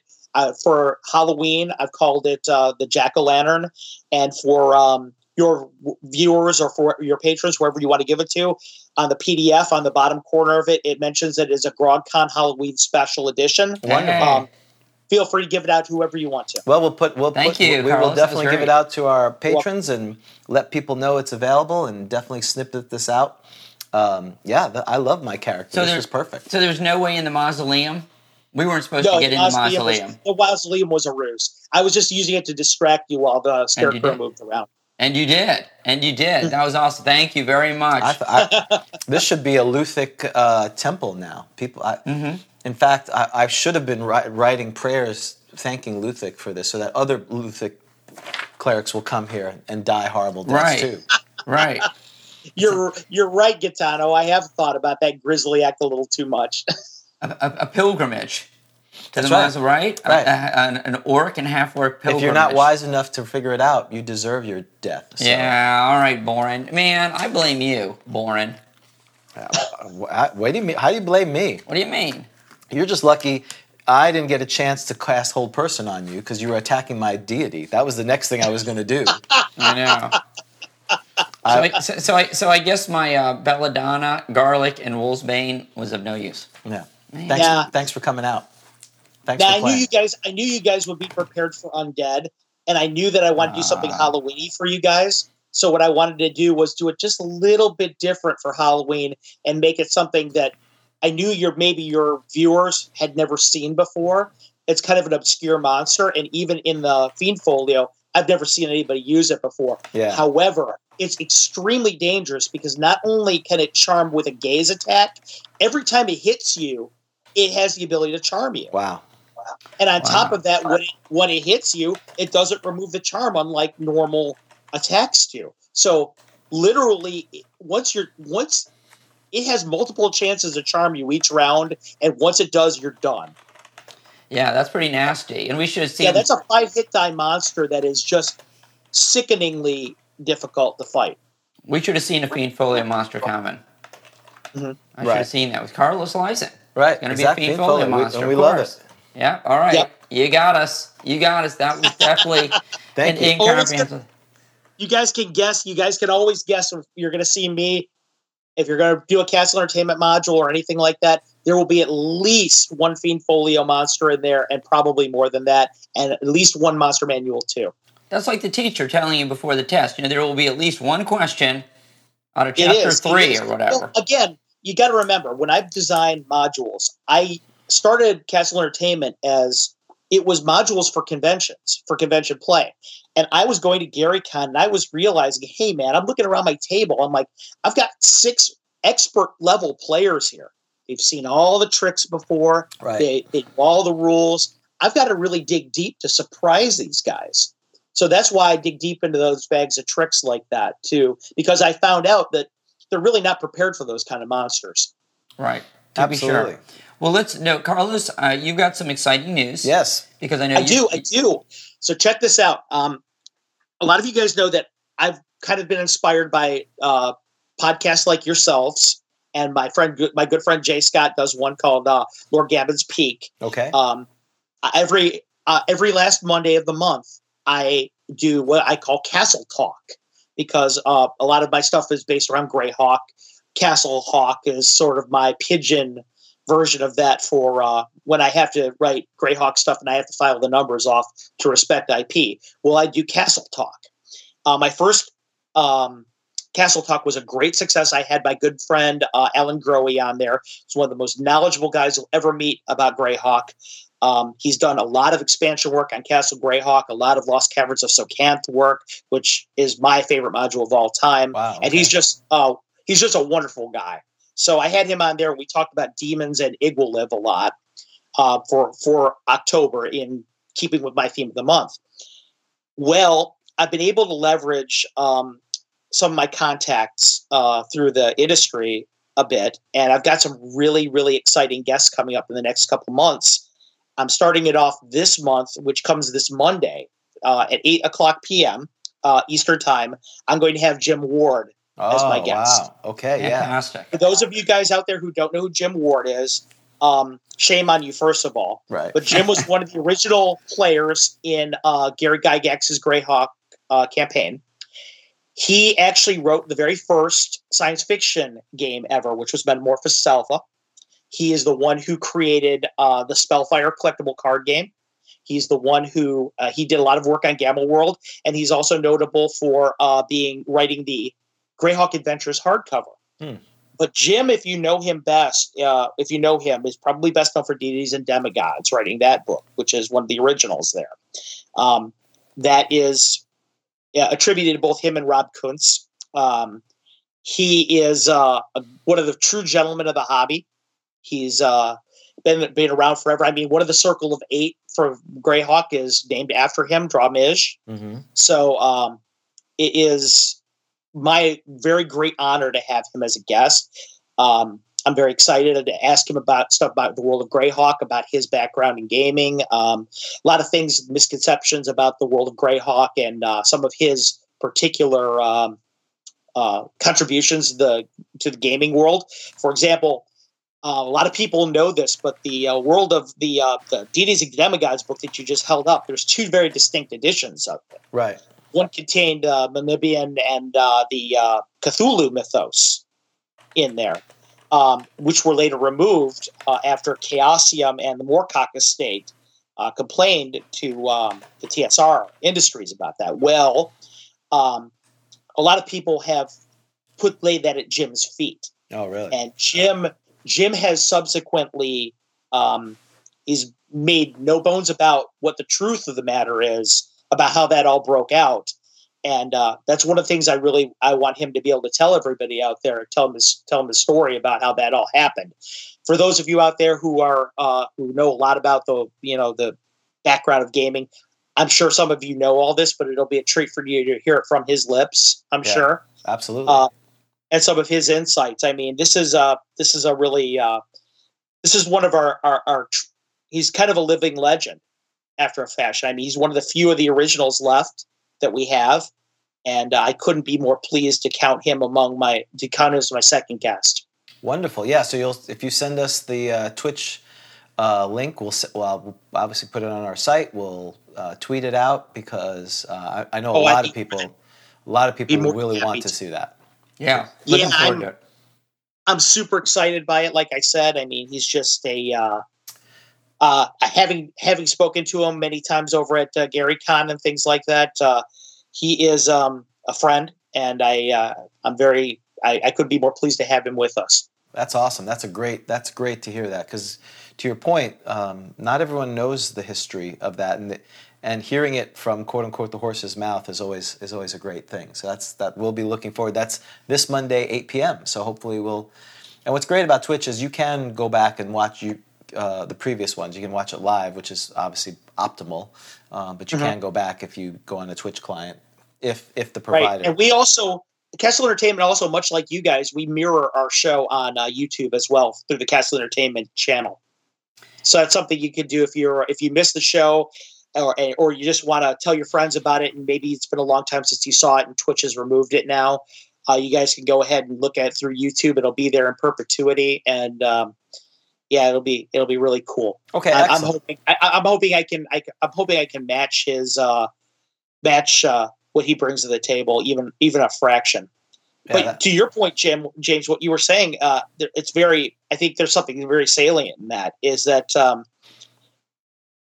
I can go back to a little bit with my background with another the original creators, and that was Darlene Pacul, which many of you might know from the art in the original books and creating the World of Greyhawk map. I'm working on a particular special project for the World of Greyhawk right now, and I decided it would be very cool for Darlene to do my map. So I reached out to her. I kind of tracked her down. It wasn't easy. I tracked her down and reached out to her, and I got to find out that she thought that nobody cared anymore. She thought that everybody had forgotten her. That she, that she was shocked that anybody remembered her. Or this is not unusual. I have found a lot of these original creators that are responsible for the hobby we love, that brought so much joy to our lives. A lot of them don't really understand exactly. I mean, we celebrate Gary, and that's great. We celebrate Dave Arneson. Some of us do. It's wonderful. They should be. But don't forget, there's a lot of other people out there that brought, this stuff to her. Some of them are dead, like Don Kay and Dave Arneson. Yeah. But some of them are still around. I mean, people like Jim Ward, Rob Kuntz, they're still around. I mean, they're people that we really need to remind, I think, exactly how much gratitude we have to them for what they brought to our lives. Absolutely. No doubt about it. And we found that people are like, that was a time of their lives. In some ways, that was kind of like our story. We did it for a while, and then we kind of moved on. And except, we started coming back to it, and I think a lot of people have done that. But we've reached out to people, and they're like, I haven't thought about it in 30 years. So I think this is great that people can realize that some of their works that they did are still resonating this time, because, it is part of the tradition, and it's thank goodness we're having a renaissance of role-playing and D&D in particular. But it wouldn't have happened if this collective group of people from back in the day didn't start this. So it's great to not just honor them, but appreciate them, so that maybe this will re-energize them if they haven't thought about to do some more work. Because exactly that's like, for example, Darlene ended up doing the calligraphy on my map, and we're really good friends. I got her to go to Gary Con. We got her up there, and she got to reconnect with her family that she hadn't seen in a long time. Wow. Got to see old friends and things like that, and she's back in the game. I mean, now she's doing work again, and that just gladdens my heart more than you can imagine. Jim Ward is still doing relevant work right now. He's going to be talking about it on my show. These creators are still doing stuff out there. So, I mean, and for people like you guys and myself, I mean, we're old fools from the old school. We do these the first edition thing. Right. And, if anybody should really be doing this kind of thing, it's us. Absolutely. Without a doubt. Carlos, I'm going to ask you a real quick question. Of course. It's a dangerous question to ask, because I know we're probably short on time. I'm going to ask you a Greyhawk question. And I know that you can talk for a long time. And for someone who wants to buy... I'll be succinct. 1980 versus 1983 version, does it matter? Right? So isn't there... Yes, it matters immensely. Okay, if you could inform me of the difference, I'd appreciate that. Not only are there entries that have been expanded, but there's a lot of data that has changed if you compare the two documents back and forth from one another. It doesn't really change so much for the maps that are included inside of there, but actually the text that's inside of there matters a lot. Not to mention that when you're talking about the 83 box set, you're talking gods in there. You're talking, a lot of more details have gone on. You've got two different versions of the gods, one for DMs and one's for players. So there's a lot of different. It's more bigger, better. Okay, so you would recommend, unless of course you were doing it for the collection purposes or the nostalgia, you would recommend 1983. I have both. I have both sitting up here behind me.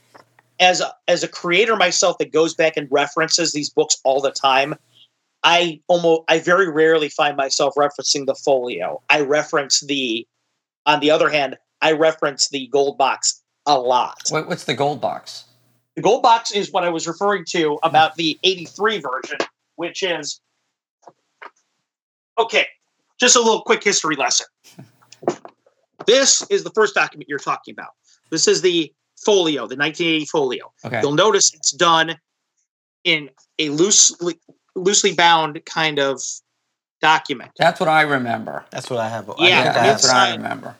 From inside of the book, you have this book right over here, World of Greyhawk. It's very small. Page count's 32 pages on it, most of which, if you look in the back, also are runes and things, okay? So really, interior-wise, there's probably about 28 usable pages, all right? Now, we'll compare and contrast that to the gold box, which is right here. This is the box, all right? Got it. Inside the gold box, you've got not one, but two full 64-page books. Oh, So gotcha. without overbearing the point, without overburdening the point, there's a lot more material in that gold box than there is in the 80 folio. Now, there's a lot of people who do prefer the 80 folio because it was what they were used to, and it gave them their first real look at the world of Greyhawk. It's got a nostalgia thing to it, and it's got, if it's the first document you use, it's always the one you go back to. Right. So I can understand that. But by the same token, I think the 83 box is a lot more robust. Got it. Very All good. right. Well, very helpful. Thank you. I appreciate that. Well, cars. And there's also this tiny one too. Look This at is the that. Oh, really? I'd never seen traveling version. Wow. I've never Yeah, seen look that. at my size of my hand. That's probably Yeah. yeah. That's And almost like- believe it or not, this thing is actually completely usable with full maps. Wow. Where can you get that? This was done by an Italian company in the mid '80s. Oh, That, so and they reprinted. And they did everything. I have a wow. they have- okay. I have a Greyhawk Adventures hardback that is done just like that, which is right over here. Okay. We need to do a shelfie of Dad. Carlos's thing at some point. Now, Carlos, is it correct to understand that you're a Greyhawk enthusiast? That's right. You might say that. You might say I'm a Greyhawk enthusiast. I'm a huge collector too. I've got just about everything that's ever been released for the setting, including rare stuff like the Wizards of the Coast did a bunch of promo stuff in the late 2000s, like a Miracle's Fist. You remember Miracle the Chaotic from? We Yes. talked about it last week. That's and what it's we were at the It's a Green. giant dice that has a list of all these special chaos mage effects, and they did these dice that have like Ola Damara's holy symbol on them. Oh, so I'm such a huge Greyhawk fan that I had to have. I collect all the strange, weird Awesome. stuff like that. last episode we were at the Green Griffin. Isn't that outside? Where is that? Green Dragon. I think you're referring to the sorry. Green Dragon. Where Miracle or whoever it is He's on the basically- page in the DMG. Yeah. Whatever- Okay, never mind. I thought you were talking about the World of Greyhawk. I was going to say that's the Green Dragon is probably what you're referring to. Was that the magic user that he was referring to? That's Yeah. the one in the It picture. is. Yeah. That is a Miracle the Chaotic. We took this picture, which is That's Nicely done. that's where we were. that's right. So Now- it says the Green I'll Griffin give you both outside. a trivia question. I'll give you both a I'm trivia never gonna question. get this.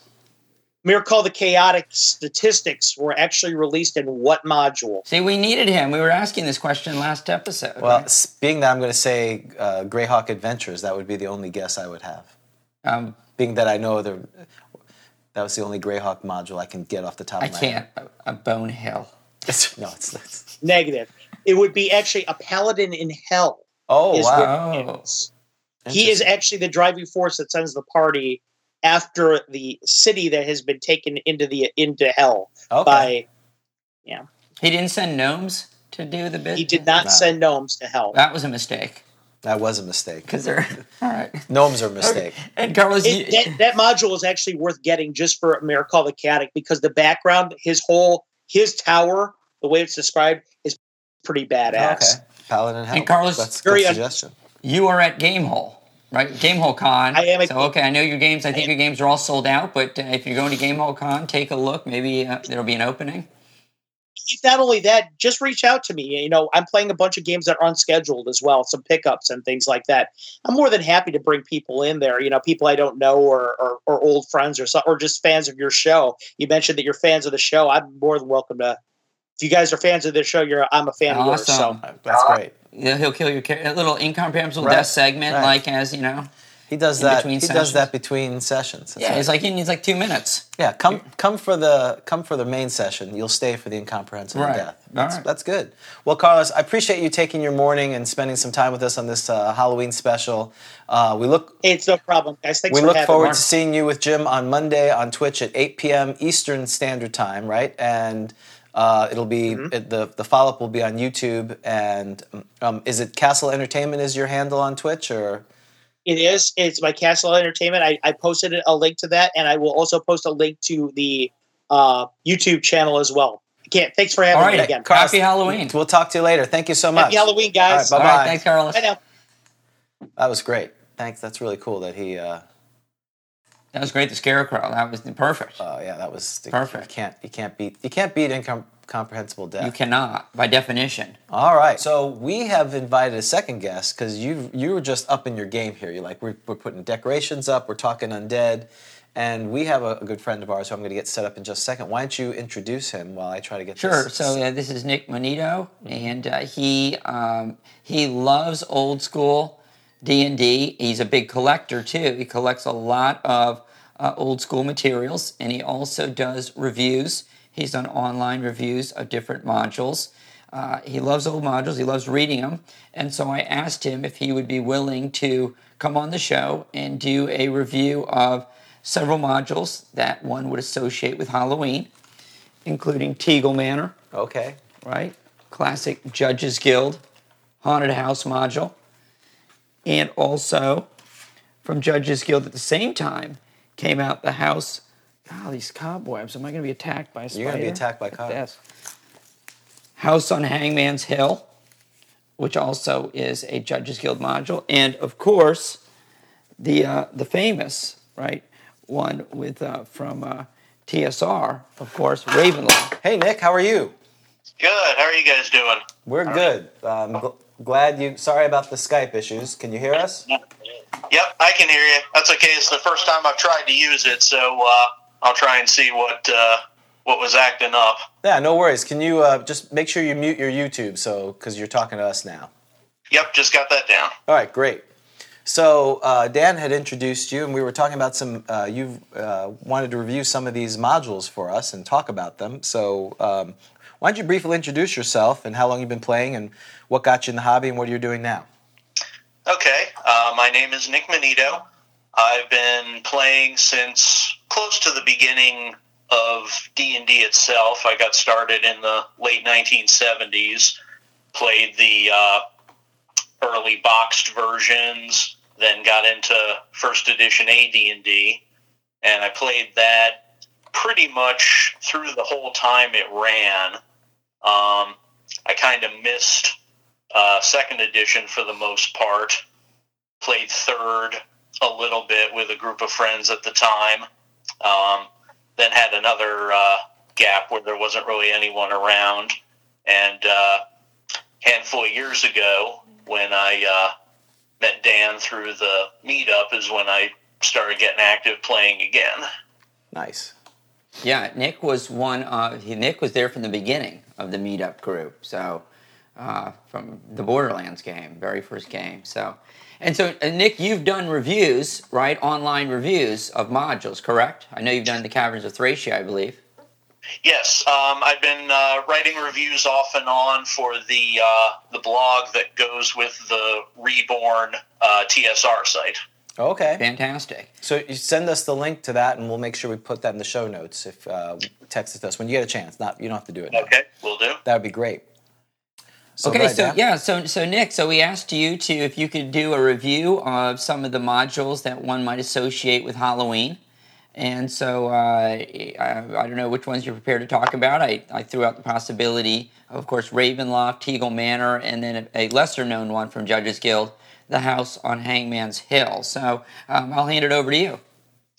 Okay, I did make notes on a couple of them, so I guess I can start with House on Hangman's Hill, the one you sent me. And I think at the beginning, I think it says where he had thought it was the only haunted house adventure, and he didn't realize that Teagle Manor, I guess, had come out right at the beginning. So what are your thoughts on House on Hangman's Hill by Judges Guild, 1981? 1981. I thought this was a very good one. As you say, it happens that the company did also produce Teagle Manor, but really outside of those, the haunted house idea is one thing that really wasn't represented early in the game. Obviously, you had a lot of your basic dungeon crawls and your let's go play in the city and let's go play in the wilderness and things like that. But the haunted house idea in the early days, you didn't really see a lot of published materials on that. Right. I mean, and to me, I was not as familiar with Judges Guild or a lot of, if it wasn't a TSR product, just the local game store we had. I don't know why we did get Dragon Magazine, but we kind of ignored a lot of the ads in the back. It just seemed such a hassle to mail. We were very distrustful back in the day and sending a check for whatever. So really, the first kind of sort of haunted house was The Secret of Saltmarsh, the sinister secret of Saltmarsh. I didn't even think about that one. Of course, yeah, from TSR, that was the first of them getting in on the idea, and that was a UK one, and that was around that time frame. So you're right; it was a number of years, at least, from the origins of '74, for some of these modules to really come together. And I'm curious, why is that? Because, at least in your mind, do you think it was the kind of murder mystery was really not something that people wanted to do, or it was just not really thought of? What's your thoughts on that? I think it might have come through the way the game developed. D&D started as an offshoot of the tabletop wargaming. Right. The folks who played the miniatures of army battles and things like that. Then D&D was kind of a scaled down version where you would play individuals instead of large groups, but the idea of what you were doing in the adventures was still close to the same thing. Gotcha. Most of the influences you always figure came from Tolkien and Lord of the Rings and numerous other fantasy authors. So, like I was saying in the beginning, you have a lot of people thinking about getting in the dungeons and a lot of people thinking about wandering in the wilderness, but there really wasn't as much thought given in the beginning, I don't think, to other sorts of situations. Okay, so what's the highlight of House on Hangman's Hill from your perspective? Well, I found it was interesting. One of the things that he points out in the early notes is that it's the kind of thing. The setup, the way it says, is suggested for lower level characters than you might think for something like this, and gives the advice that it really shouldn't be played as just a go in and hack and slay kind of thing, that there's an element of strategy and problem solving there, that if you approach a few of the encounters the right way, you can get past them without getting into some kind of really nasty fight that's just going to kill you all off. Gotcha. Now, what about, and so Teagle Manor, this is obviously far more well-known than the House on Hangman's Hill. I mean, it's considered really a classic by many, and its reputation is that it's gonzo. Is that your take on it, Nick?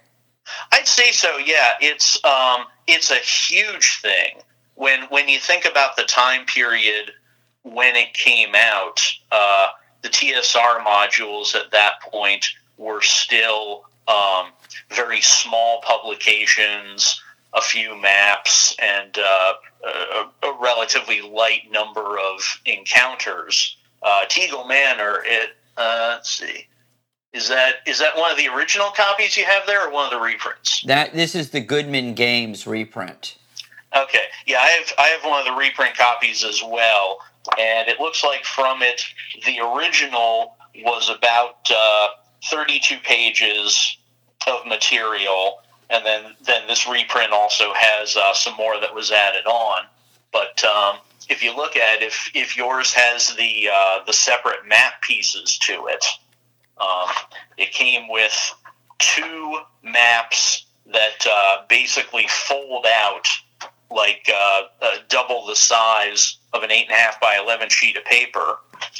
One of them is a big hex map, shows you all the surrounding area. There's Teagle Manor itself, as well as a nearby village and some other things.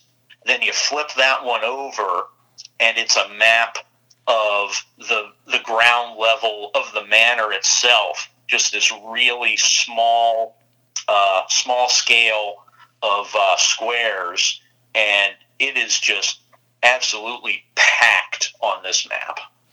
Yeah, and my recollection is that this module, like the early Judges Guild modules, doesn't tell you the levels, and it can be the monsters in here and the creatures in here are wildly varying in terms of how dangerous they are, and so it's always hard to figure out what level characters should be when they go through one of these early Judges Guild modules. Is that your recollection, Nick? Yeah, they'll give you a little bit of suggestion. I think the other one was a little more detailed in how they thought a party should be made up.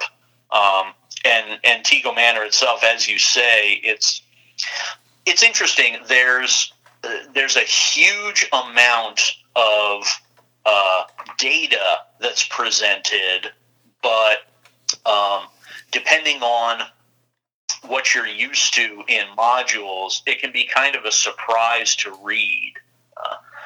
In the years even just of first edition D&D, if you look at the early modules versus the later ones, by the time you got to some of the ones down the line, you saw them written with the so-called box text, Yep. the description that would be for the player's public knowledge, as well as a good amount of the information that the DM only should know and things like that.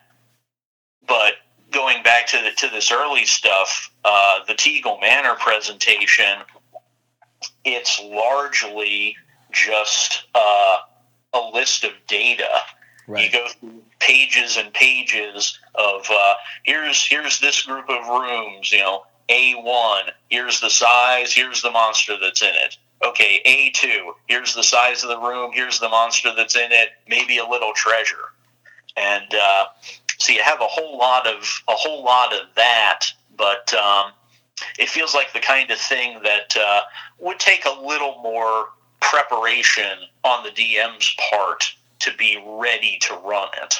Right. It's almost as if the person who wrote it for themselves. In that, you when I've wrote modules for myself, it's very sparse. I put a couple of notes, a couple of things, key things, because again, I'm not having someone else read it. It's when you're presenting it, and I think part of the style there too is not hand-holding. So you could take this and modify it. I love the just looking at it real quick. It's not hit points, it's HTK, I guess hits to kill is that idea, which is, again, it's really old school from that kind of perspective. And or maybe not using hit points, maybe that was a copyrighted term? Well, but I believe at the point, Nick, you might know this better than I would, I believe at that point in time I would have assumed that Judges Guild had the licensing rights, right? Because they famously were, the first third-party company, I believe, to get a license to use the Dungeons and Dragons name and material, right? Yeah, I don't know all the timing details, if it goes back to the beginning or not. Certainly for a good portion of the time, they did have an official relationship there. Yeah. As you say, they were actually allowed to use the name on the cover, and no one was giving them any problems about that. To a certain extent, there may have also been the desire to try and play both sides. You'd want to be compatible with Dungeons and Dragons because it was fairly dominant in the market, but it certainly wasn't the only thing at the time. Right. So would you recommend Teagle Manor and the House on Hangman's Hill if someone was looking to run a Halloween game? Would you recommend these modules? Teagle Manor is a pretty good one. As I say, it would take quite a bit of preparation to be ready for it. I think the only consideration might be how much time you had available, whether you wanted something that might continue around or if you wanted something faster, because it is the sort of thing that you could play over a lot of sessions. Right. Hangman's Hill is a shorter one. I think that would be more conducive if you wanted a quick holiday kind of one. Also, with the content, I feel like Hangman's Hill, it might fit in more with the theming of, as you say, a Halloween game.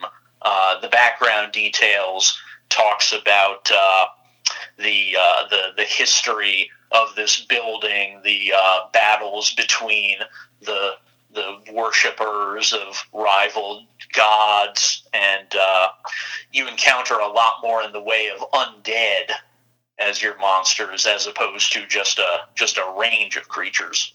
Now, and what we should mention as we wrap up this segment, though, is unfortunately, House on Hangman's Hill is harder to find. It's not been reproduced, so you got to find a copy on, say, eBay, and it can get pretty pricey. Teagle Manor is more accessible because it's been reprinted by Goodman's Games, and so I can't remember the price, but it's not exorbitant. You can get so Teagle Manor is more accessible than the House. So for our listeners, like, yeah, I want to get House on Hangman's Hill, let me go get that. Sounds great. And then I'm like, well, where is it? So it's not on Drive-Thru RPG or anything. The last time I looked, it was not. Okay. Which is unfortunate. I don't know if it's on there now, but when I bought this, it wasn't available, and I had to pay a decent amount of money. And that's an original. So I mean, that's you're paying for the. That's right. That's right. So I guess, and then you mentioned Ravenloft, and that's kind of a few years later, not too much later, 85, 86, if I remember correctly, and it was. In a lot of ways, revolutionary from a. Oh, look at that! Okay. From that perspective, in that it was a break from the previous modules that TSR presented. So, have you run Ravenloft, Nick? And what's your thoughts? And how's it different? I haven't run Ravenloft yet. Actually, a few years ago, at the shop where we regularly play. We did start a Halloween game of Ravenloft, and we got partway through it into the castle and wandered around a bit. We weren't able to finish it at that point. I don't know if we ever will pick up the game. I was there. I think I was there. Is that the Halloween game a couple years ago? Yep. Yeah. That's right. Yeah.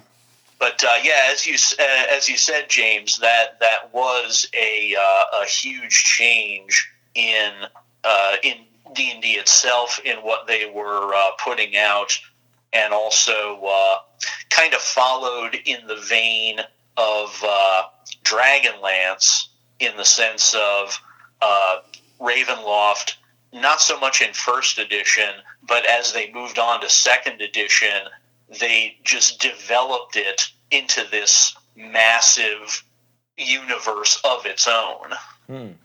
Yeah, and just the presentation, it was at another level with the isometric maps of the castle. Yes. And this idea that plot drove the story much more than more of a sandbox where you could kind of go in. And some people like that, and some people really... same thing with Dragonlance as Trace Hickman and his wife, and the other person that did it too, who did the Dragonlance. It's all escaping me now, and I apologize. Margaret Weiss. Margaret Weiss, thank you. That style really has become the predominant style now in over the last 20 or 30 years. And some people like that, and in fact, the OSR is almost a bringing not that style back. Bringing back to the players drive the story, don't have these epic kind of things. So I don't think it's an or situation; it's an and. But definitely, Ravenloft is one where you have it's very narrative. It's from a mood perspective, it's one of the best ones if your DM can pull it off. But go ahead. I was going to say, being on the player's side of it so far, I don't know all the details, but I know one of the particularly interesting aspects to it is there's something in the storyline that's called a Taroka deck. Oh, yeah. Deck, or it's kind of like a tarot kind of thing. And what the DM is supposed to do before they run the module is do some kind of secret drawing of a number of cards, and that depending on which cards are turned over, that is supposed to shape some of the aspects of the story. So it's the kind of thing that it could be run over and over again, but it wouldn't be exactly the same each time. Yeah, and in fact, they carried that in the 5th edition, where you get your card. It has cutout cards, where you can use playing cards and do the same kind of thing. So very innovative. I think the general, and I agree with you. The problem with any of these modules is you have two choices. You either are going to plan in your campaign to move them towards this scenario somehow. If you're in a campaign, all of a sudden you're in Borderlands, and now you're going to say, oh, there's this thing, and you're going to have to kind of force your party to go there. And these are long modules. They're not a one-session thing. So, you're going to have to make you have to make two decisions. How you get them there if you're going to use your normal campaign, and how many sessions you're going to do, and do you let them use their own characters or not? Those are the three challenges. I think the easiest way to do it is to do a one-shot. You take a break from your campaign, you throw some pre-gens. They may move faster because they're not as concerned about their players and their characters, and they can move through it and try to accomplish it versus, having your own characters and them dying. But you could do that. You're in for a while, right? Do you agree with that, Nick, or is that a fair assessment? Yeah, I think you've got it there. I know for the Ravenloft game, basically, we were just handed some characters to choose from and take a few minutes to equip them with some magic items and things, and then we were diving right into it. Yeah, and I think that probably is the best, unless you're going to commit to the campaign. In later editions, that is the campaign. You start first level and you go through that scenario. And it's to me, it's almost like two Maharas. You just play it one shot, you see how far they get, and everyone has a good time with it. And then you can decide: do you want to keep running it, or do you want to just say, it's Christmas, Thanksgiving, and you're still playing Hangman Hill? You're like, I don't know if I want to keep doing that, or Christmas times comes up. Well, great. So Nick, like I said, we'll definitely, if people want to find you, where can they find you if you're on social media or where you do your reviews? If you can just quickly tell us about that. Social media, I use Twitter. Okay. The handle is just Nick Manito, NickMonitto. So if you follow me, I'll repost retweet your thing out so people can find you. We're at Grog Talk, so I don't think you're one of our followers at this point, so we'd love to have you on there, and then or you can find Dan. He's out there, Dan Gormansky. He's out there.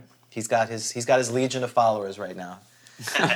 I think he's doing it just so I have to go on Facebook because I've really avoided it, and he's making me do that. Yeah. So, and you've done your reviews. What's the site if they want to go see your reviews? Let me see if I can get that loaded up. Yeah, if you don't have the full link, you can send that to us, and we'll put it on the show notes. Well, it's pretty easy. If you go to multiverse.world. Multiverse.world, okay. And look for your name, and they'll find your reviews. Yep, there's a huge variety of people who have written reviews for it. Covers all sorts of topics. There's been things on board games, role-playing games, books and comics, even a little bit in movies and stuff like that. So it's a pretty wide range there. Awesome. Well, and I definitely want to do a segment on Top Secret, and you're a huge fan of Top Secret, so hopefully in the upcoming, we'd love to have you on to talk about Top Secret. We'll get the Skype thing worked out. So Definitely. So thank you, Nick, for your time, and I appreciate you talking about these great Halloween adventures. And generally, the consensus is they're good. You may want to make a one-shot. You may need to do some work to try to cut out a bunch of it so you can get to the end if you want to do a big climactic thing at the end. Do you agree with that, Dan? Oh, yeah. I would think so, yeah. Okay, great. Well, thank you so much, and we'll talk to you later. Thanks, Great, Nick. thanks for having me. All right, bye-bye now. Bye. All right. All right, shall we? Well, now we got to talk about the Undead. Let's do it. 2 hours into it. and we Yeah, haven't right. talked Let's about the do Undead. it. Okay.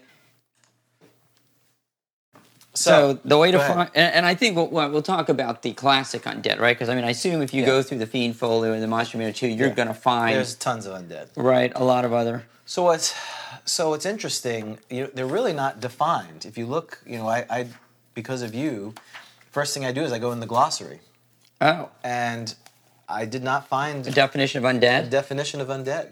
Because all sorts of issues come up with. I know that players have wanted to use Speak with Dead on Undead, which I allow. But I mean, I can understand why you might not allow it.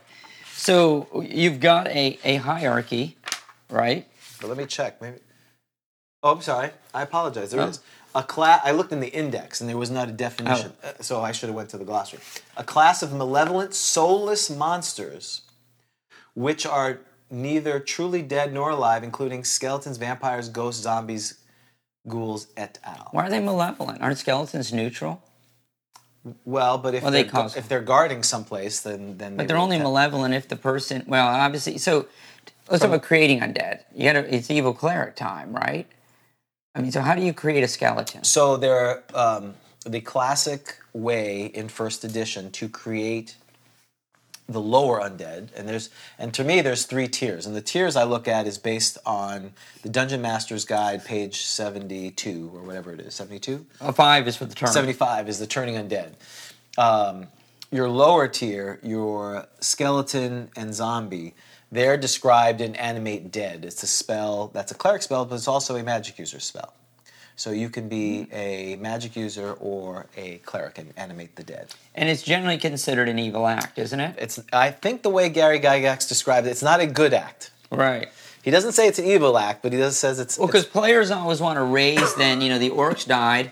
I want to raise this orc. I want to animate. I shouldn't say raise. That's right. Raise would be a bad idea. Right. Oop, wrong spell. He's attacking again. Yeah, that would not be good. We want to animate the dead and have him fight with us. Yeah, so the act of on page 46 of the Player's Handbook, the act of animating dead is not basically a good one, and it must be used with careful consideration and good reason by clerics of good alignment. So he opens the door for this. Well, that's right, because, so I know that there are some DMs that will recoil. If you're a lawful good cleric and you say, well, I want to now animate this orc and make it an orc mummy and give it a command to fight with us, they will recoil at that. They would, because if he could animate a mummy, I'm not going to allow them to make mummies. I'd let him do stuff. Did I say mummy? I meant zombie. Yes, zombie is no problem. I'm sorry, zombie. So, but they look at this as an evil act. But but you can argue that it's just careful, good reason.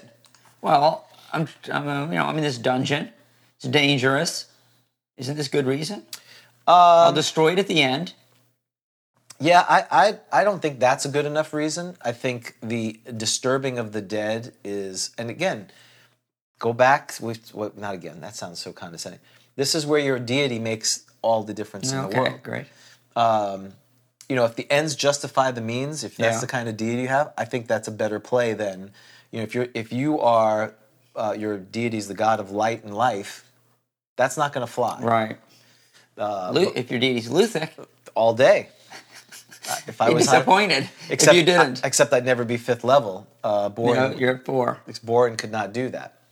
So how long? So this is permanent. Right. So I'm an evil cleric, or a lawful whatever, or Luth. Right. I guess neutral. I don't know. Well, any deity that would allow it. Sure. Yeah, it's a permanent effect. Right. So it's permanent, becomes animate and obeys the commands of the cleric casting the spell. Is this like, I gotta keep reading, is this like with your like druid and your animal, don't leave it alone too long?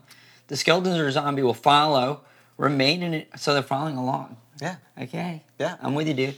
But remain in an area and attack any creature or just specific type of creature entering the place, etc. Right. So that's what it happens. So in other words, It's a hugely powerful spell. It's a tremendous spell.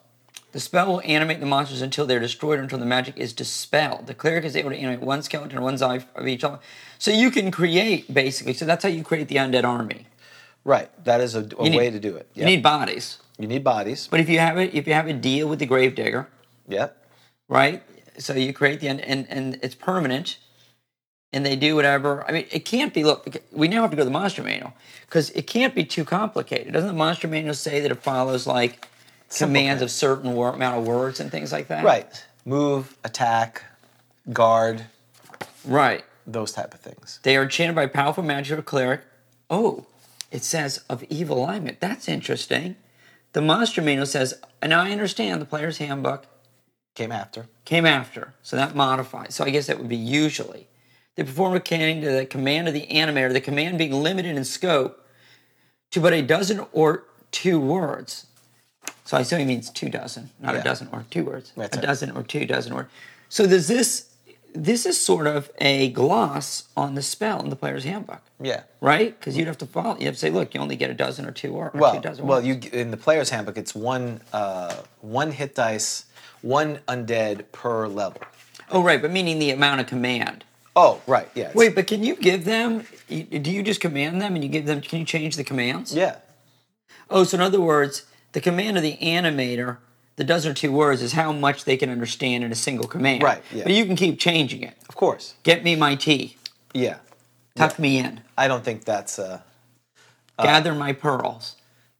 Right? So Saul. Can Saul animate? Saul needs a skeleton, don't you think? Oh, he's not high enough.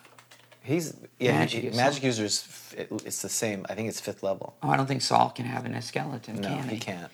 But so that's why you can have, like in the city state, you had skeletons at the bar helping out. You could do that. Right. If you animated skeletons, you could have them working for you. Like you could be a farmer, and you know all these skeletons out there. I'm sorry. Animate Dead's a 5th level spell for magic user, which I thought it was higher level. So you have to be 9th level.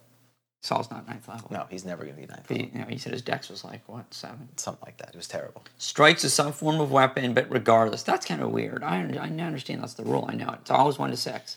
Yeah, they are the Harryhausen skeletons that we think of from back in the day, the Sinbad ones. Yes. The stop Yes. time, stop motion. It's exactly what I think of. Exactly. Because they're not really very, if you think about it, they're not really pulp fiction. They're not kind of like sword and sorcery, are they? I mean, where is it? Did it come from Sinbad? I mean, where? I think. I mean, to me, I don't like the zombies are the shambling dead. The skeletons, they just remind me of Jason Argonauts or Sinbad, whatever. Which one had the stopped motion ones, and they're fighting them? And Right. I think Jason and the Argonauts or something. Yeah, I'm pretty sure both. I think what's the difference between how do you know if it's a skeleton or a zombie? Is it based on decomposition? Yes. Simple as that. Well, then can you have but wait, when does a skeleton become a zombie and vice versa? When does a zombie turn into a skeleton in terms of decomposition? So it's just based upon how much meat you got left on your bones? Well, based on the cleric spell, you have the option, assuming the corpses are proper. So a cleric is able to animate 1 skeleton or 1 zombie for each level experience. The second can do 2 of these. So the assumption is if you go into a fresh graveyard, you could have the choice. You could say, I want to make skeletons, and the process of them animating, their flesh would just fall off, and they would be skeletons, or they would just have tattered remains. I would argue if you were in an ancient crypt, you couldn't make zombies. I got you. What would you rather have, a zombie or a skeleton? So there's pros and cons to either of them. The pros of a skeleton are they tend to have better armor class. They are resistant to edged weapons. They're half damage, right? They're half damage. Right. So only blunt weapons do full damage. So the downside to it is they're only 1 hit dice, and they move faster. Right. Zombies are slower. In fact, they always attack last in the round, regardless if they win initiative. So so zombies are like the big kind of boxer, slow kind of Right. George Foreman-y kind of guy Skeletons are a little bit more like an Ali kind of style. Right, and I've seen some DMs allow them to do, because there's the classic skeleton archer that shoots bows. We've seen some of that even. It's not specifically said here, but you could, or spear, they could throw spears. Zombie's not going to attack with any kind of weapon. Right. They're going to they're animated dead corpses. Right, and what was the damage on a zombie? D8, if I remember. So it is higher, yeah, so they're bigger? They're bigger, they do more damage, and they have more hit points. Right, but they're slow and easier to hit. Got it. They're slower, they attack last, and... so you got to work out your strategy for these troops, how to use them. Right. Now, there is an advantage. The other final advantage is on the turntable, zombies are harder to turn than skeletons. Right. Got it. All right. So, if you're going to be evil and you're going to make them, you're going to have a mix of them. You're going to have some skeletons and some zombies, and you probably would, probably do 60-40 or 75-25, have skeletons and zombies. Yeah, so all right. I'm sending the zombies in front, and the skeletons are going around the side. Right. That's what I'm doing. Try to get to the squishies. Yeah, exactly, because they're moving fast. Right. But that's where some of the commands may be difficult, because... Oh, good point. You're going to have to say, attack the humans. I mean, would they really understand, attack the guys in the purple robe? I would struggle with that. Well, because it's interesting, because skeletons don't have intelligence, do they? So how do they even understand anything? Well, they understand basic commands because they've been animated. It's basically the it's magic. Same with zombies, because they're not intelligent. Right. And so zombies are magic corpses, evil magic or clerics. These creatures follow commands as spoken on the spot, or as given previously, of limited length, a dozen words or so. So that's basically the same. Skeletons said a dozen or two. Yeah. Zombies, but it's got to be the same, right? Kill anything that comes in this temple. Why are they typically found near graveyards? Because I leave them there? Because that's the supply where they came from. I know, but don't I leave them? I take them with me. I create them and then I leave them in the graveyard. I guess you can take them, but they're slow. They move at 6, so you'd be... Oh, so that's why. They're just not catching up? Yeah, it's just a hassle. They're walking slowly from the graveyard? I'll just make new ones. Just leave them here. Wow, this is taking way too long.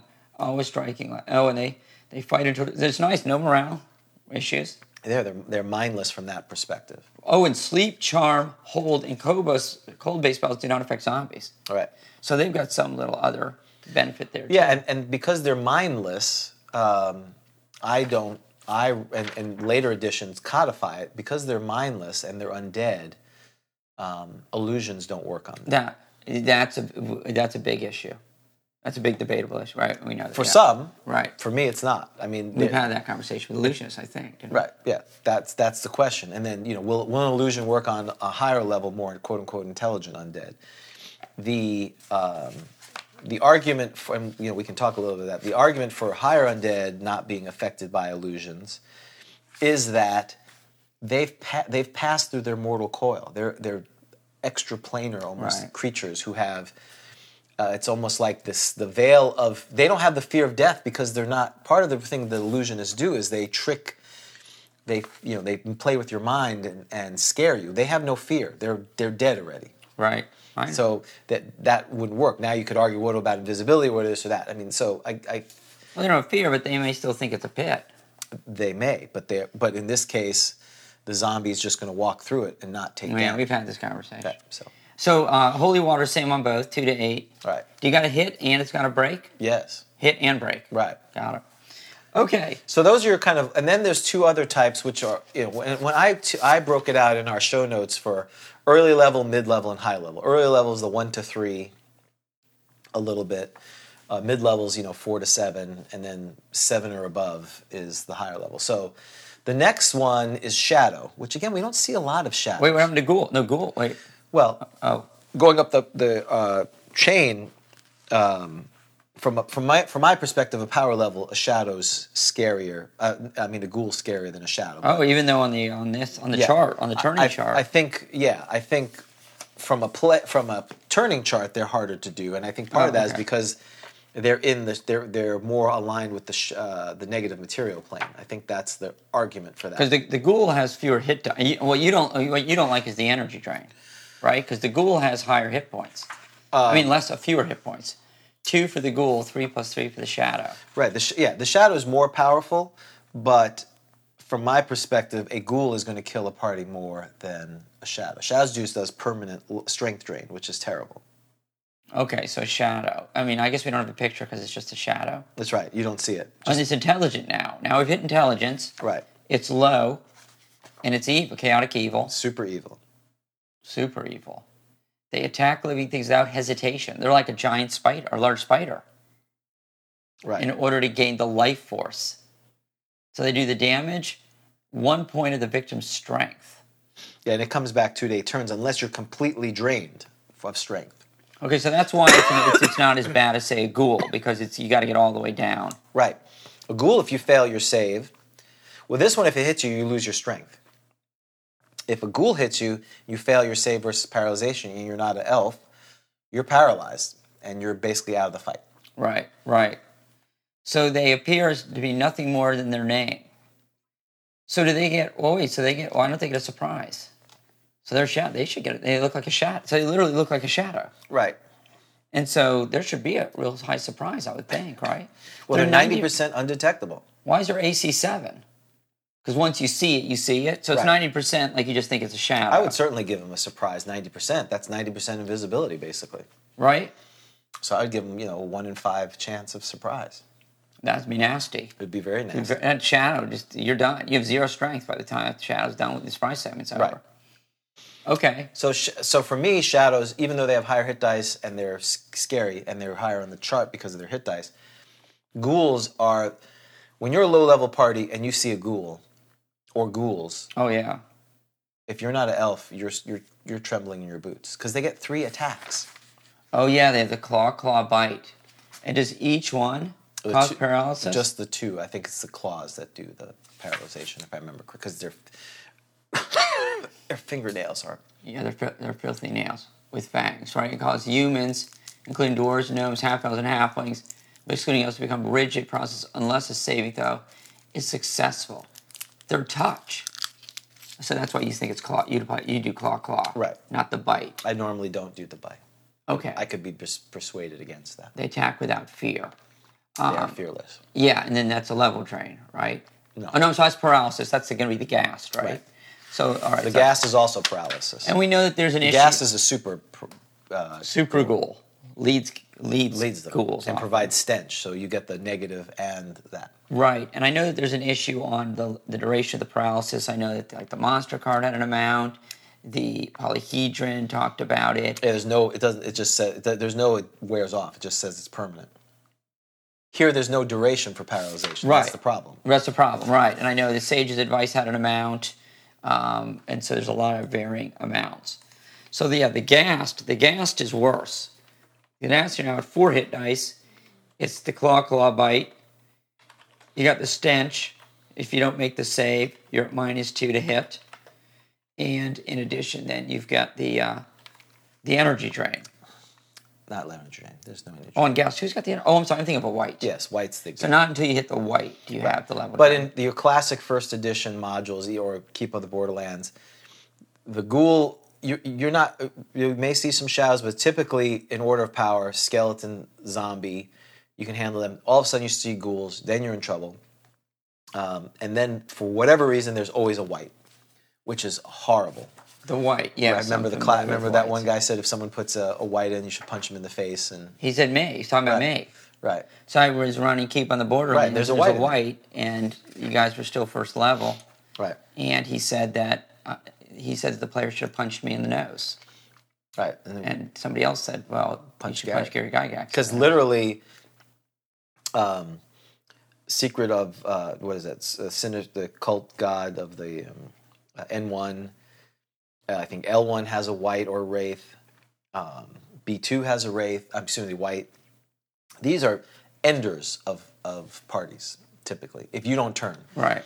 And if you're a first level cleric, your chance of turning a white is 20. 20. You have a 1 in 20 chance. That's not good.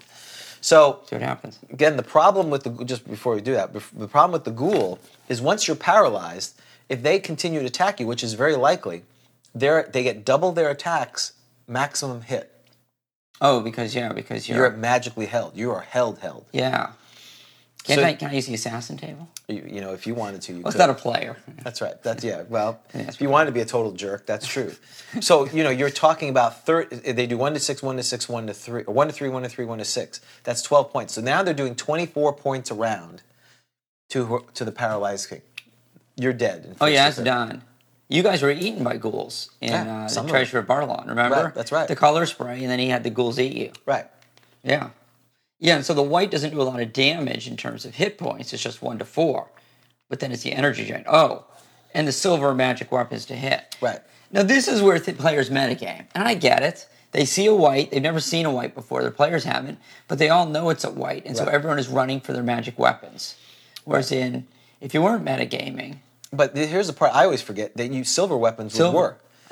And this is where I don't have a problem with players if they remember that, saying, hey, I want them to get a silver sword if they can afford it. You know, I would triple the price. Right.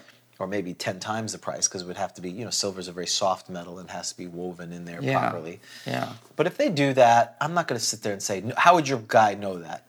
I mean, these are whites. They're known creatures. Yeah.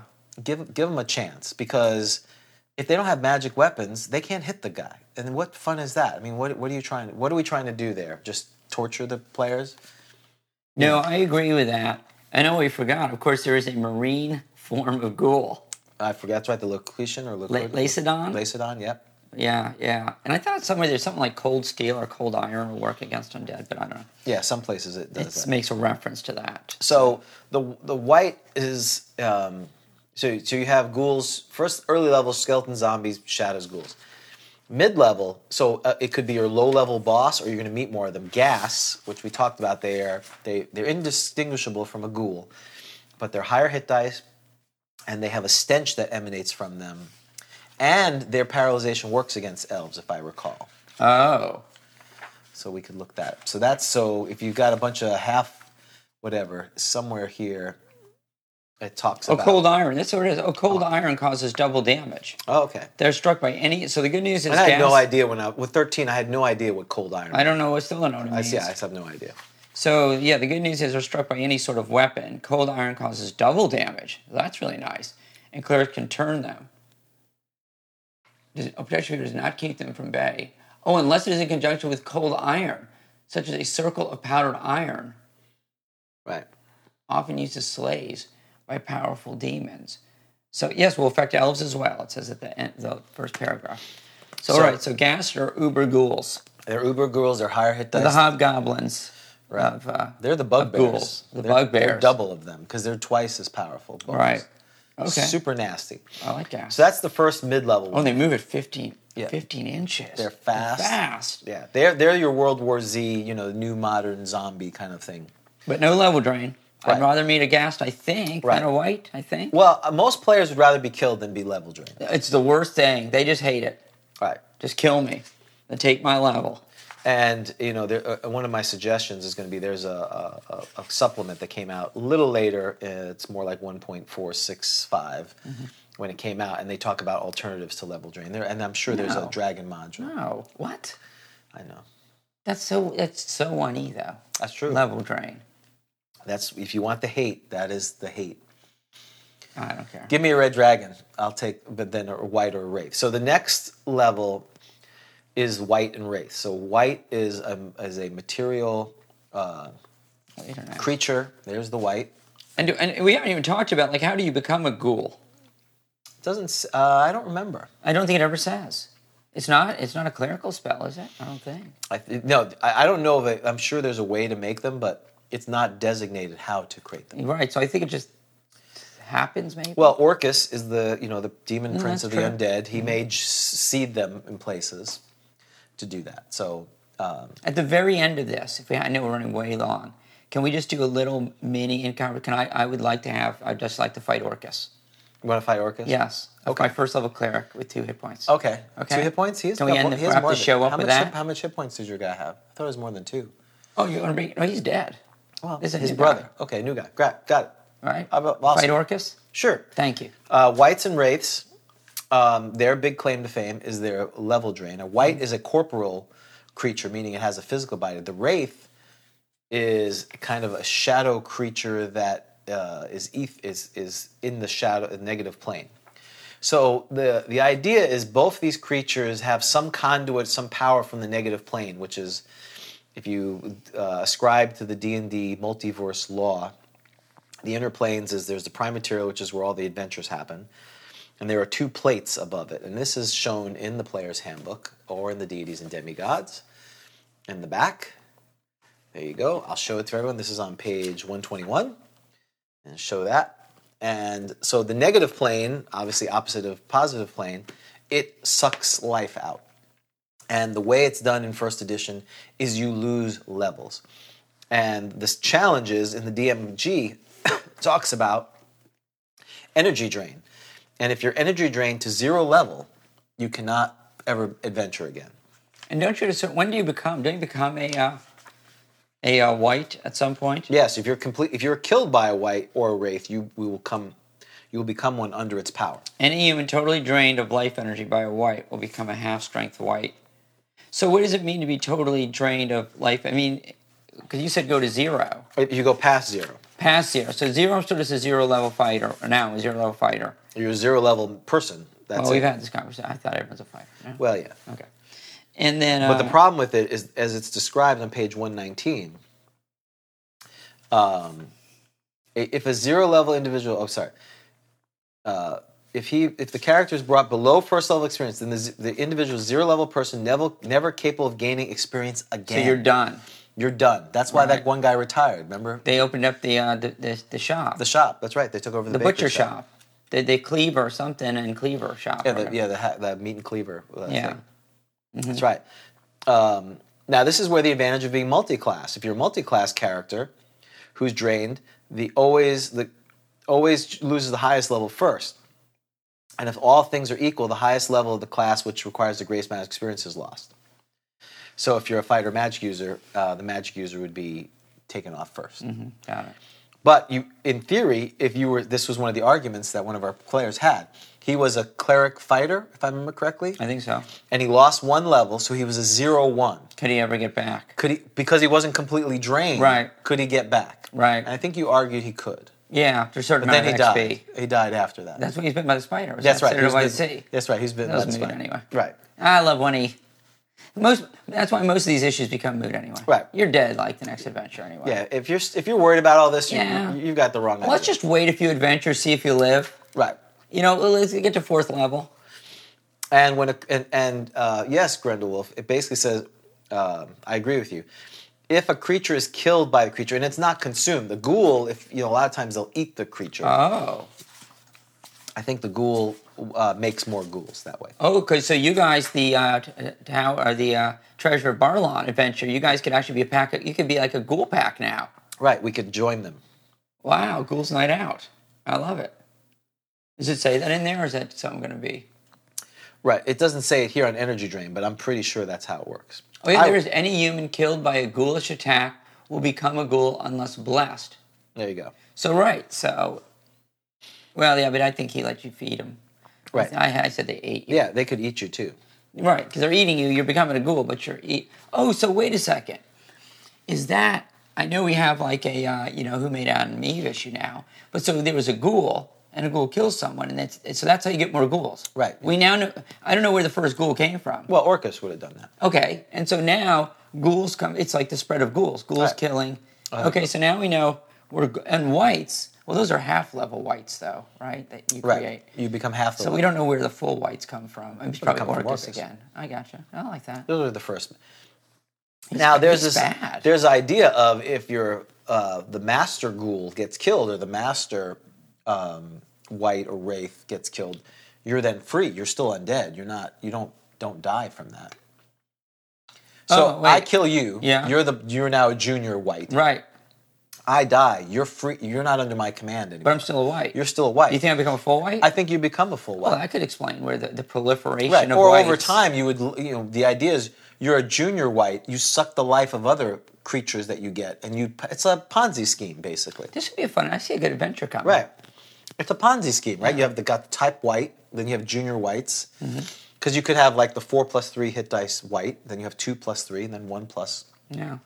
and they suck up more energy and they become 2, and then there's only so many 2s you can be. Maybe they fight or whatever. It's like the druid stuff and the Exactly. stuff like that. Exactly. Monks or something. Right. Grandmaster. I think it's Grandmaster of ghouls. flowers. Grandmaster of flowers, white. Grandmaster of peace. Grandmaster of flowers, paren white. Okay. So what makes them scary is the level drain, and players hate that. Well, and race They hate it. fly. Huh? Race fly. Race do fly. That's pretty And nasty. They're fly. 24 inches. They're super fast. They get one attack, but it's Yeah, a level drain. they're very smart. Yeah. Gas are not very smart. They got to be smarter than a ghoul, though, don't you think? I think they're cunning. They are, right? Is it the gas the one that's cunning? Both ghoul and gas, I think they're more cunning. I should say that. I just love, and I love the fact that they're in packs, right? They're low. Very. Yeah, so and they're smart. low. Completely indistinguished from them, but they're usually found with a pack of ghouls. They're like the leader. When the pack attacks, it will quickly become evident that ghasts are present. However, if they exude a carrion stench. Right. Yeah, and I think the ghouls are cunning, right? Yep. Yes, have a terrible cunning. So they're not smart, but they are terribly cunning. They're not retarded. They're predators. They're like, they're predator creatures. Huge spiders. That's right. They know what they know what they want. The problem with ghouls is they're not. So ghasts are rare. Ghouls are uncommon. They're all over the place. That's not good. That's terrible. That's like scaring me, man. Well, look how many you get. Spiders everywhere. Yeah, I know. It's a ghoul pack. If you see a ghoul, Well, that's what it's you. like they say that about one- roaches. There's another one. There's more nearby. That was one of the adventures you had. You said there were 12 ghouls. I remember. I just said, okay, we're I ran dead. it as written.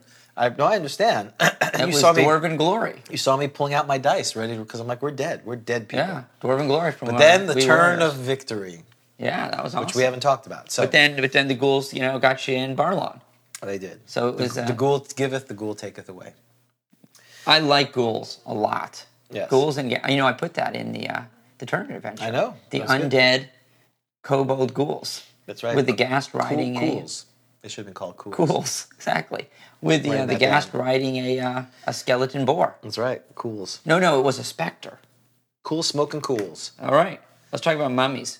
Right. So then the last of the mid-level, and this a lot of times is a big bad. Oh, so you're talking about we're in moderate evil now, is what you're saying? Yeah, this is moderate evil. Ghoul. You ghoul- admit it. White above it. Yeah, it's moderate evil from an absolute ranking.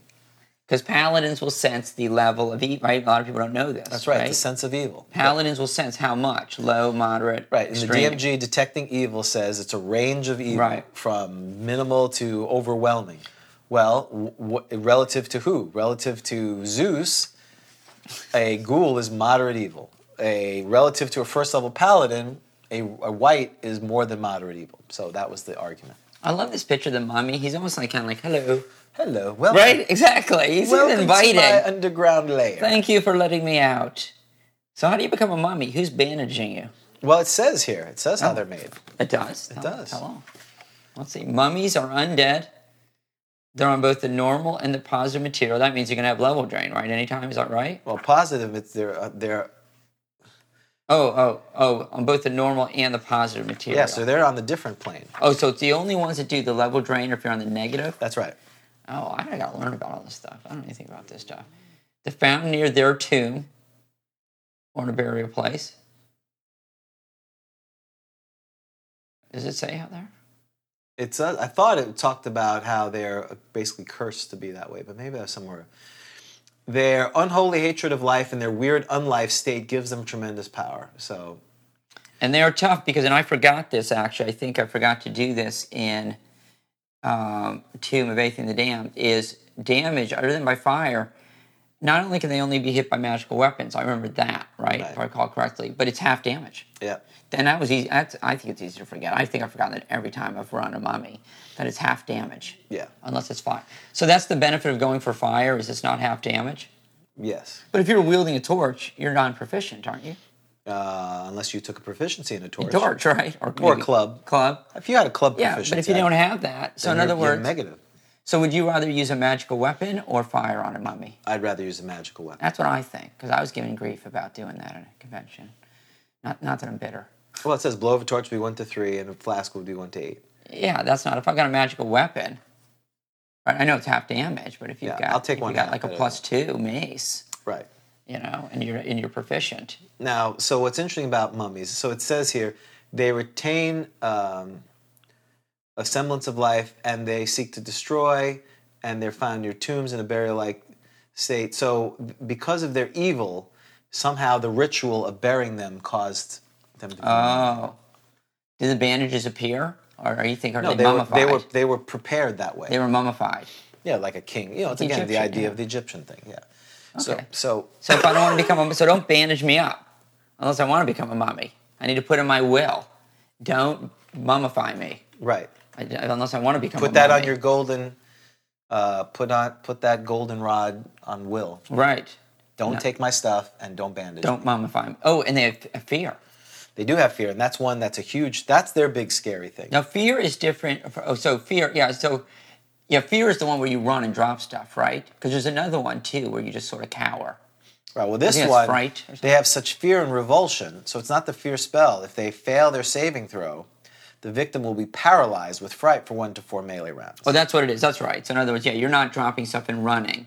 You're cowering. So again, if you're paralyzed, that is magically held. So I would argue if the mummy's that's 2 attacks they get on you full damage, which would be again 24 points. Automatic hit. Yes.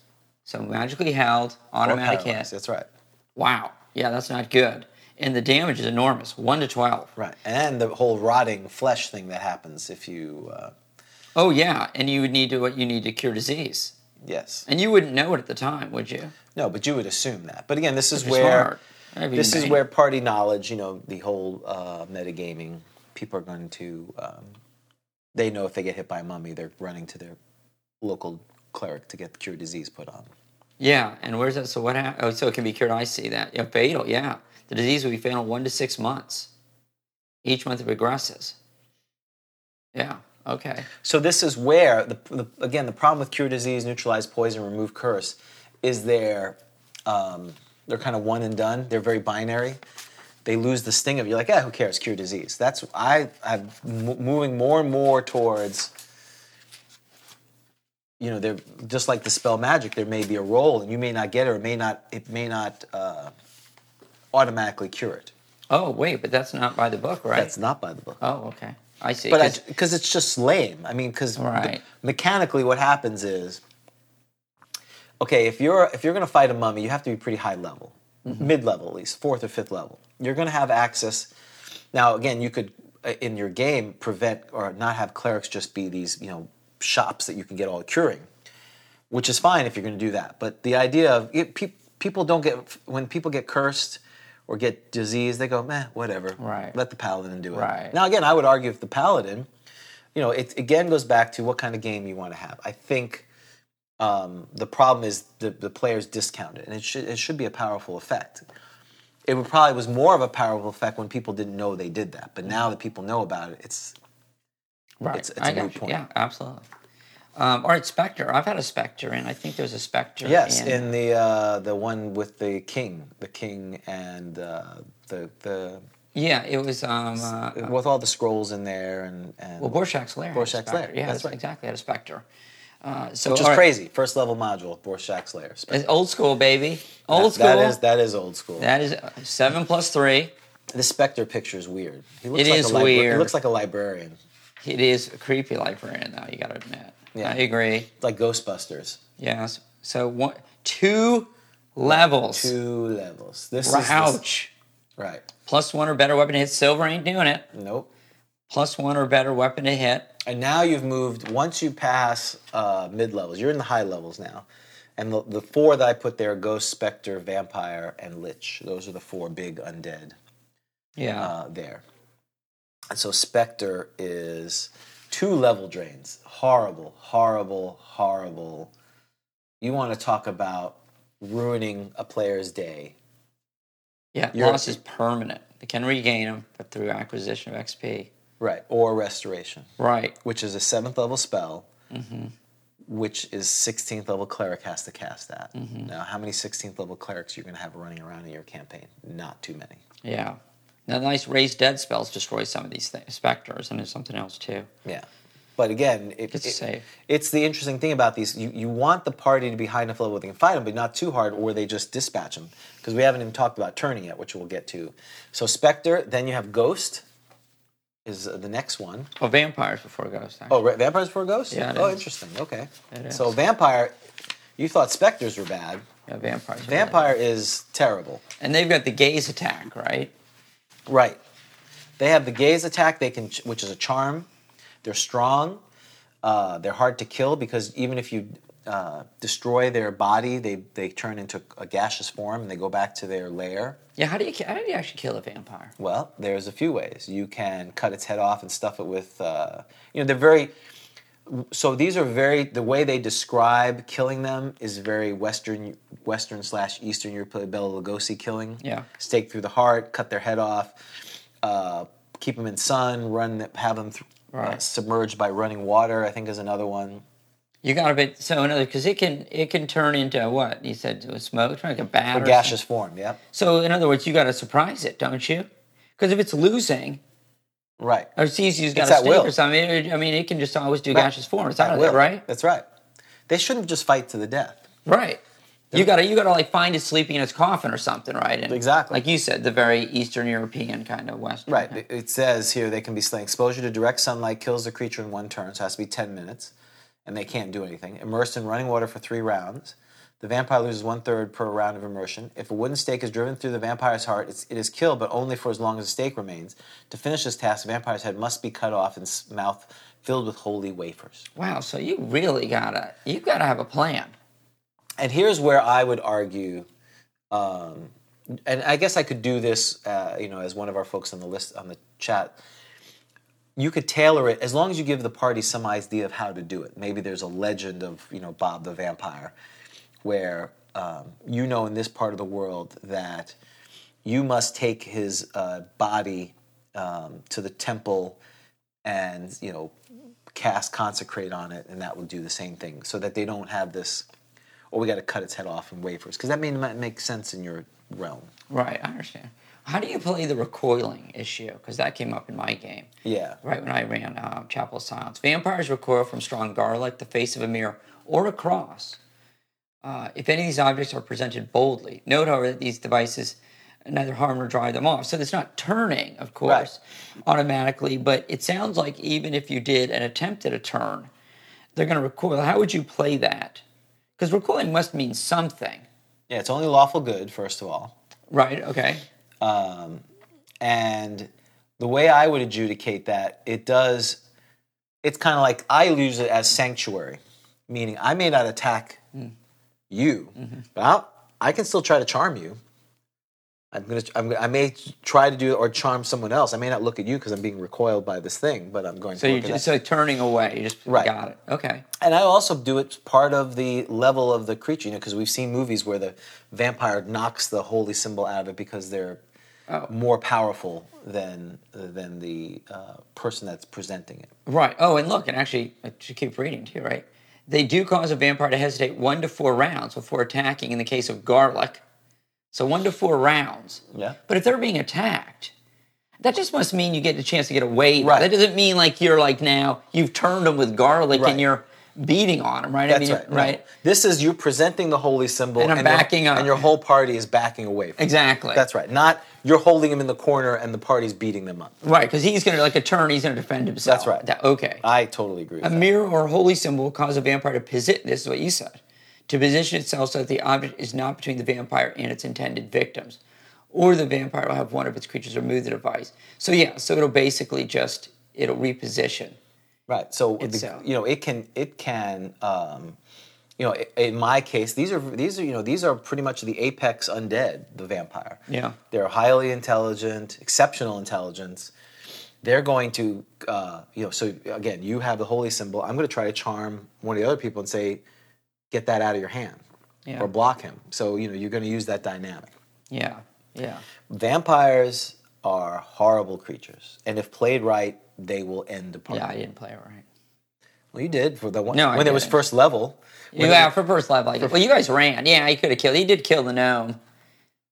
So no, we ran for our lives. Actually, the only thing I ran for my life. Yeah, I think Oh wait, no, because you guys actually came back and killed it, and you never would have done that though. Because I think didn't he collect the vampire power? He never would have done that. Well, and you were using an OD&D module where Right. they looked a little. They weren't as powerful as It didn't flesh it out as much. the new ones. These are ridiculous. And I forgot about the gaze attack. Because what is the gaze attack? Yeah, and this is the super charm too. When you have a charm, first of all, it does 2 levels of damage. It drains 2 levels, just like the Spectre.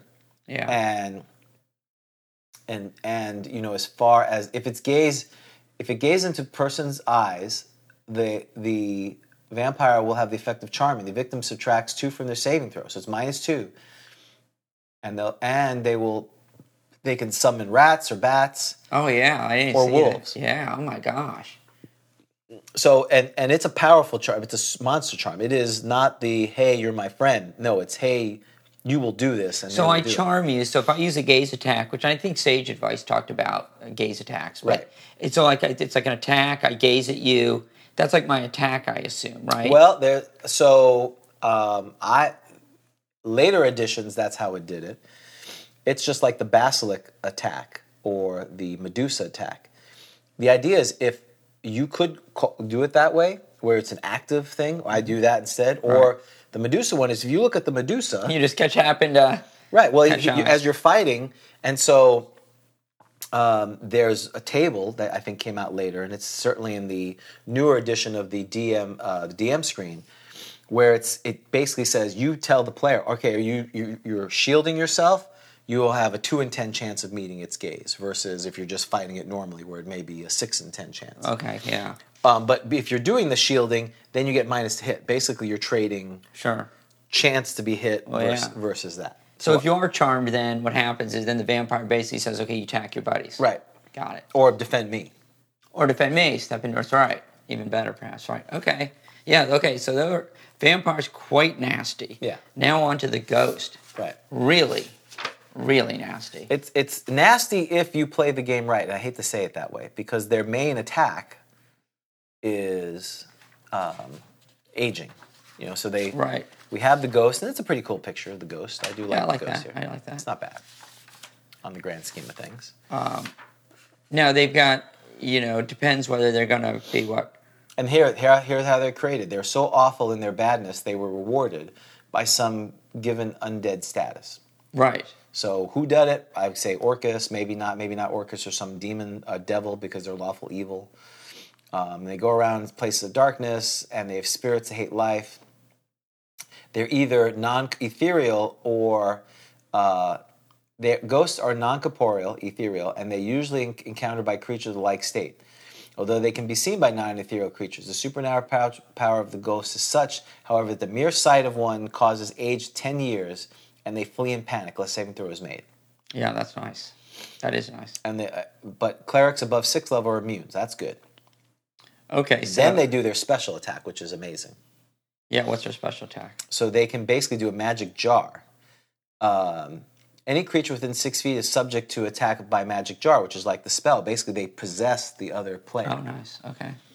Unless the ghost becomes semi-material to attack by other means. It can otherwise only be combated by another in the ethereal plane or by telepathic means. If the ghost fails to do magic jar, it will then semi-materialize or attack by touch.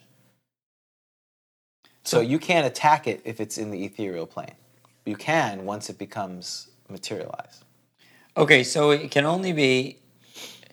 So unless the ghost becomes semi-material to attack, it can otherwise only be combated by another in the ethereal plane, in which case the ghost has an armor class of 8. Oh, so if you're not in the ethereal plane, I don't know what that is. I'm assuming I'm not. Is my gnome in the ethereal plane? Which gnome? I don't know. My second level gnome. No, am I he's in in the the prime material plane. So then, and when a ghost arrives, it's AC 0. That's right. So that 8 business is only if I'm heading to the ethereal plane. So he's going to try to magic jar me. Well, first. actually, he's not. You can't even hit him. If you may be able to see him, but you can't do anything to him. He's going to try to magic jar one. First, you're going to get terrified. You lose 10 years and run in panic. Okay. Then he's going to magic jar. And he finds me. So I'm older, and he finds me because I slow down with my age. Right. He tries to possess you or one of your party. If he does that and he's successful, now he's possessed one of you, and he's going to either be part of the party and So try it's like to the find... vampire business again? Right. It's almost like a charm kind of again? Yeah, magic jar is basically... So let's say I survive that. Then he was going to semi-materialize. Now he's AC 0. Because he wants to attack. Now he's attacking. And if he attacks and he successfully does, he ages you 10 to 40 years. And I can't attack him. If he's in his ethereal state playing, I can't. When he's magic jarring me, can I hit him at all? Huh? When he's in his ethereal plane and he's No, trying to unless magic you jar can get me, to the ethereal plane. I can do nothing. Right. So he's like in the ethereal plane, Right. and he's just, he's there. Yeah. He's sort of here, but he's not. You can see him, but it's this I'm like, kind what of... are you doing here? It's like a shadow plane. What the hey? Right. I'm on the Primates. Get out of here. Yeah, He's like, they all can right, step fine. in and out. That's the scary part. And then he attacks, and so he doesn't do damage. He just ages you to death. Right. So you just become like an old person, and you just eventually... Well, for some it's good. If you're an immature elf, you get to maturity. I feel wise. Come over here, scare me to death. So we can do this where we can send people in to get touched by a ghost? I'm sure there's been adventures that people do that. Touched by a ghost. That's right. That's our store. That's the Halloween version of Touched by an Angel. Right, touched by a ghost. For your youth. You want to be older? Yeah, it'd be terrible, right? Because the teenagers think it's like, it'd be great. Right. But it's 10 to 40. Yeah, it's 10 to 40. Yeah. So It's a bit of a gamble. we would be either 60 or 90 plus or minus. Oh, yeah, it's not good for us. No. Well, clearly, we don't want to be touched by a ghost. At our age, you don't want to be touched by a ghost. No. But if you had a bunch of babies that you wanted to help get them to be adult quickly, I don't know how that would work, but they went from babies to 10 to 40. They can be attacked with spells only from creatures who are in the ethereal plane. So, no spells. Right. Any human killed by a ghost forever dead. You're not being resurrected. You're not being raised. That's right. But you can. But he does have hit points. So I can't attack him. It's got to be a magical weapon. Yeah. Silver or magical. Does it say that somewhere? Yeah, it says it later. Oh, that's horrible. Okay. All All right. right. All right. So the last one is the Lich. Those are a special. I don't know what that means. Lich. All right. Well, the special there on the turning... We haven't got to the turning table. Lich. That's it. I mean, that's the iconic picture, of course. Yes, the Lich is... On what page is that? Page 61. 61. Okay. The iconic Lich picture. All right. So what makes he... 11 plus hit dice. Right. AC 0. Yep. One attack, 1 to 10. Plus 1 or better to hit. Yeah. Super genius. Super genius. Wild E. Coyote. Wow. Neutral. Paren evil. Yeah. A lich exists because of its own desires and the use of powerful and arcane magic. Right. So there's no definition, but there have been people who've kind of defined what it would take to do that. All right. A lich is most often encountered within its hidden chambers. This lair typically being in some wilderness area. So basically, you think of the lich as like, he's like commanding the undead army or something. Right. He's like back in the wilderness. He's got, he's not here to cause no trouble. He's a powerful super creature that sits in the back and schemes whatever undead immortal creatures do. Got it. Hit dice are 8-sided, can be affected only by magical attack forms or by monsters with magical properties. Yep. So magical attack forms means magic weapons too? I mean, magic weapons or spells? Yes. Okay. Well, that affect it. Wait, what does that mean? Lich can be affected only by magical attack forms. What's a magical attack form? It's, in other words, anything that's non-magical. So you have, if magic weapons or magic... In other words, you have to have +1 weapons. Right. So in other words, magical attack forms means spells or magic weapons. That's right. Okay. Liches were formerly ultra-powerful magic users. Or magic user clerics. Oh my gosh, I've not listened to 18th level. So this is the problem with them. They retain their spell use. Oh, that's terrible. So they are 18th level magic users or 18th level magic user clerics. All liches are able to use magic appropriate to the level they had attained prior to becoming Why is it 11 plus hit dice? Well, because that's when they go through this undead status, that's what they become. 11. But it says plus. Where's Yeah, on their hit dice it says 11 plus. Excuse me. I don't know what the plus is for, to be honest. We always just rolled 11 hit dice. Okay. I'm sure there's a reason why. Okay. Oh, yeah, that's horrible. And then if you're below 5th level, you flee in panic. Oh, yeah, you can't take on a lich. You're not supposed to. No, this is horrible. People who do are, you can't kill, you can't do power words, you can't charm, you can't sleep them. Again, if they have super genius, they're immune to certain, even if you were going to argue the illusions don't affect undead, because they're super genius level, they're 19 or 20 intelligence. So they're immune to certain illusions at that point. Okay. So they're the apex of that. So undead in general are scary stuff. The advantage that a party has is that they have turning. They have the ability to turn undead. Right. A cleric, by using the power of their deity, can turn them. And so the turntable is on page 75 of the DMG. Right. And what you'll notice is it's a pretty quick progression. You know, by the time you're 8th level, you have a chance to turn anything. Oh, and at 4th level, you're automatically turning skeletons and zombies automatically. Right. So the process of turning undead is, the cleric in his action or her action says, "I'm going to turn." They present their holy weapon, and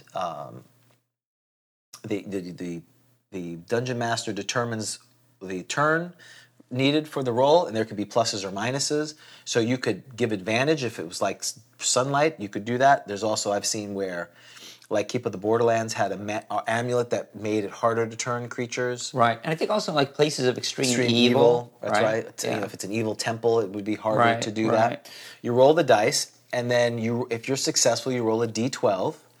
Right. And that's how many creatures are affected. Most of it, right. A couple I noticed. I didn't notice. Some are 7 to 12, but right. those are much higher. Well, that's the asterisk. That's the special. That's the Kickstarter. Rules AF that we're going to do. So 1 to 12. I'm affecting 1 to 12. Right. And I'm affecting them for. I know it's. Where is it? It indicated in here. 3 to 12 rounds. That sounds correct to me. 12. Something about 12 rounds. Yeah. There it is. Not less than 3, nor more than 12. So 1 to 12 affected for 3 to 12 rounds. Right. And they move away from you. That's right. But I think when everyone plays it, and I think Sage Advice said this too, I believe, was that if you attack them, they will of course defend themselves. Right. It's kind of like the vampire, right? Their turn, they're recoiling. I mean, not exactly like the recoil. It's more serious. Exactly. But if you start attacking them, then you, what we say, break the turn. That's right. Most players play it that way. It's nowhere in the by the book. I don't think it's anywhere discussed. No, and I've seen other where if let's say the creature's in the corner, you could shoot them with missiles, and some groups have said, well, as long as you're not near them, they won't come after you. I would not play it that way. And that's fine. Because I don't think you're going to, in other words, I'm going to run from you. I'm horrified by what I see. You turn me, Right. But if I'm getting killed, I'm not going to stand there and be killed. Sure, and I think that's a reasonable example. And they will come back. I mean, you should roll. Right. I mean, most of us, I think they're turned, they're in the corner, whatever, and then people move on, and technically they can come back. Right. Now, of course, if you're evil, as we talked about, right? Now, you were neutral in there. We'll talk about the neutral rules. If you're evil, you can they're either going to be neutral to you or they're going to follow, if I recall correctly. Exactly. Is that right? It says here under evil clerics, cause the creatures to be neutral or friendly attitude according to the reaction dice score. So you have to roll a reaction. So charisma matters here. Charisma is very important. This is why that's not a dump stat. You want to be charming.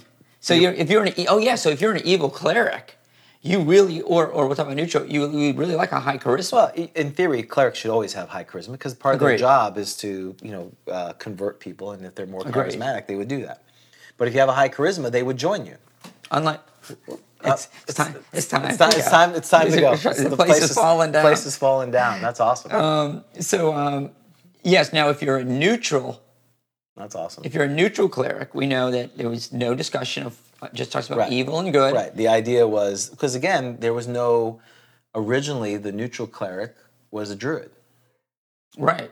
If you're a neutral cleric, you were a druid. But there's also lawful neutral and chaotic neutral, as I've talked about. Yeah, that's true. But the idea was, and even then, I think it was really evil clerics or good clerics. Well, if you think about it, in some respects, a neutral cleric is maybe a little unusual, because you think of having a strong conviction about something. Neutral clerics don't seem to have strong convictions. I'm sure that's debatable. But if I recall correctly, ultimately, Polyhedron took the position, which was that if it is lawful neutral, you act as a good cleric. Do I have this right? Go ahead, I'm sorry. And as chaotic, which one was it? Lawful neutral acts Your lawful neutral would be good, chaotic neutral would be evil. So if you're chaotic neutral cleric and you're following the Polyhedron rule, you can actually attract undead, which gets... You've done this. You played a chaotic neutral. You worship Dionysus, right? Dionysus, and this created some real I mean, it was kind of wacky. I thought it was fun. Well, it was a wacky place because you had skeletons serving drinks. So yeah, and you had the ghouls were following and you had the ghouls were following along with the party because you befriended the ghouls, right. Didn't you? Yes, we befriended the ghouls. Well, it was like there was two of them. Right. I can't remember their names. Thing 1, Thing 2. Thing 1, Thing 2. We're following around. Okay. So one of our folks said, again, on the reaction table, there are hostile reactions. But I think the worst that can happen is you're neutral, right? Right, and that's what I basically said. You think you need a positive. I never liked it. There's one where there's a 50% chance of positive. Right. You think at the end of the day, you've got to roll a positive reaction. That's right. And then they'll befriend you. That's right. And they follow you around for a while. So I think if you roll a 56 or higher, and then you roll again 55% towards positive, they would go towards you. And they follow you around for a while. I'm trying to remember with the evil. Well, it depends on the type of evil. Oh, that's right. It's in another part, isn't it, right. of the book? On the turning undead, of course, because it wouldn't be right in the same place. Right. That would be too easy. It's on page 65. Right. It talks about the amount of time. Evil clerics. It's not very... So for us, it's the situation of you're using the reaction table, and again, at worst, if you roll and it's neutral... Because again, you're going to take your positive modifier. If your charisma's high... Yeah. You're going to advance that, so you have a better chance of rolling a positive one. But if you still roll negative or below, neutral or below, you can't do that. So can you talk a little bit? I'm just going to grab make sure that I've got to get to that. I know this is fascinating for the podcast. I got to get to the post office at some point. Yes, that's right. Well, can you talk quickly about? I know it's confusing. So about the amount of people you turn. And right. Different well, there's two parts that are still there. The undead as a mixed group, because unfortunately you may have. And the DM may present an encounter that has multiple. So on page 65, it talks about that. It talks about it in a couple ways. It's still not very clear, at least if you read it. In the first paragraph, it says, as stated in the table, this function may be attempted only once by each cleric. Of course, if there are two, both can attempt, which makes sense. There is also an exceptional case where turning may be practiced more than once by each and every cleric concerned. This occurs in cases where multiple forms of creatures subject to turning are involved. If the creature attempting the turn is successful against if the cleric attempting the turn is successful against any or all types within the group, or multiple forms of undead, that type of multiple types, to the maximum number indicated by their die roll or otherwise indicated by the rules, are turned, and on the next round, the cleric so successful may attempt to turn other undead. This process may continue as long as each successful attempt is successful and the cleric lives. Undead so turned are the lowest hit dice to the highest. So basically start from the lowest end. Any failure to turn undead disallows a future attempt by the same cleric. Turning can only occur at the same time as missile discharge, so it tells when it's going to. Then in the second paragraph it says, if the undead are a mixed group, which is what they just talked about, for example, 1 vampire, 3 ghast, and 8 ghouls, you may opt to disallow any turning of other effect if the most powerful member in the example of the vampire is not turned. So and it says, naturally this rule applies only to groups of mixed undead where the lesser are following the serving the greater. Mindless undead, skeleton zombies cannot be considered otherwise as a clerical effect according to their die score with the possibility of lesser modifiers being turned, others not be effective. So what they're basically saying in a convoluted way is if it's a mixed group and they're not being led, you roll the dice, and if you're successful in any, you turn those and you move up the thing. And you can keep turning until you fail. What's interesting about the impact is, let's say you wanted to turn the white. Let's say there was a white, 2 ghouls, and 3 zombies. And you were successful in turning the zombies, but you didn't successfully turn the white. You would turn the zombies, you could try again, but that first round, the white's still coming after you. It may take 3 rounds for you to get to turning the chance of doing the white, which makes these mixed groups very powerful. Right. But you still have to adjudicate. So let's say, again, in that turning table, a white, your third level, you have a white, 2 ghouls, and 2 ghouls and 3 skeletons. Well, the skeletons are turned automatically. You roll a 7. You can turn the ghouls. You only roll a 1. So that means 1 ghoul and 1 white are still there. Then the next round, you roll again. You roll an 8. Now you turn the last ghoul, and you roll again. You roll a 7. You didn't turn the white. in this scenario. Right. So it's a lot of work. Right. It is a lot of work. The second scenario is if there's a vampire or a specter or even a wraith or something that's commanding the other undead. Or in the case of there's a top-level wraith and there's subordinate wraiths. You would have to, or sorry, the top-level wraith and maybe there's wights being commanded by the wraith, whatever. If you don't roll a successful turn on the wraith, you don't turn any of them. So then the question is, if you are successful, does it start with the lowest and work its way up? Or does it start with the up and work its way down in that case? And I guess I would argue, if you're turning the first one, if you have the power enough to turn the wight and they're the ones leading it, the wight would go, and then you just have to decide, do the rest of them go? Well, if they're being commanded by it, then yeah, they would all go because their leader is leading. Yeah. Okay. But you could argue, no, they stay the same. So it's not as clear as you would like it to be. Okay. All right. But good, and eventually if you get to turning, the last part is, it talks about the end of 65, that you can, if they have a result of T, indicates the undead are compelled to do some service. Treat the same way as an invisible stalker with the magic. The length of service compelled is equal to 24 hours minus the minimum score the cleric needed to compel each service. So it basically talks about that if a cleric meets a lich, it will remain neutral and not attack for a few hours. Meets a vampire, the vampire will join the party and serve for a few hours. And then you can decide, and if the successful result of T, meaning they're automatically turned, you can keep them in service for a 24-hour period. And if they're D, they will stay with you for as long as control is redone every 6 days. So, again, being an evil cleric's fun. Okay. All right. That's a fun thing. So, I think the only part that we didn't talk about real quick is the groaning spirit, the banshee, which is not on the undead table. That's weird. So it's a evil elf female. Right. So I don't know if it's because of that. So that's some homework. If you know why, or either later, message us info at GrogCon, because I did do some research. I didn't find anything. Why it's not on the turning table. And is it because they're a female elf and they're a spirit? Is that the reason why? I can't do that. Yeah. Good question. All right. All right. So let's roll, because I think the only suggestion I have, real quick, is the Lords of Darkness, which is a supplement that came out. It's a little bit later, but it is basically a bunch of small encounters based on the undead that you can have. All right. So you have to go. I do. So roll D10. 5. That seems fair. Well, I'm going to give it +1 because you put a lot of effort. You brought cereal. Yeah, put but lights things up. fell down, so I think it's a -1. Oh, okay. Okay. All right. That's what I think. So next week, happy Halloween for those. Happy Halloween. On Thursday here in the U.S. I assume it's everywhere else. So for Grog Talk, I'm James. I'm Dan. And we'll see you next week on Grog Talk. See you later. This has been a Bushy Puppy production. All rights reserved.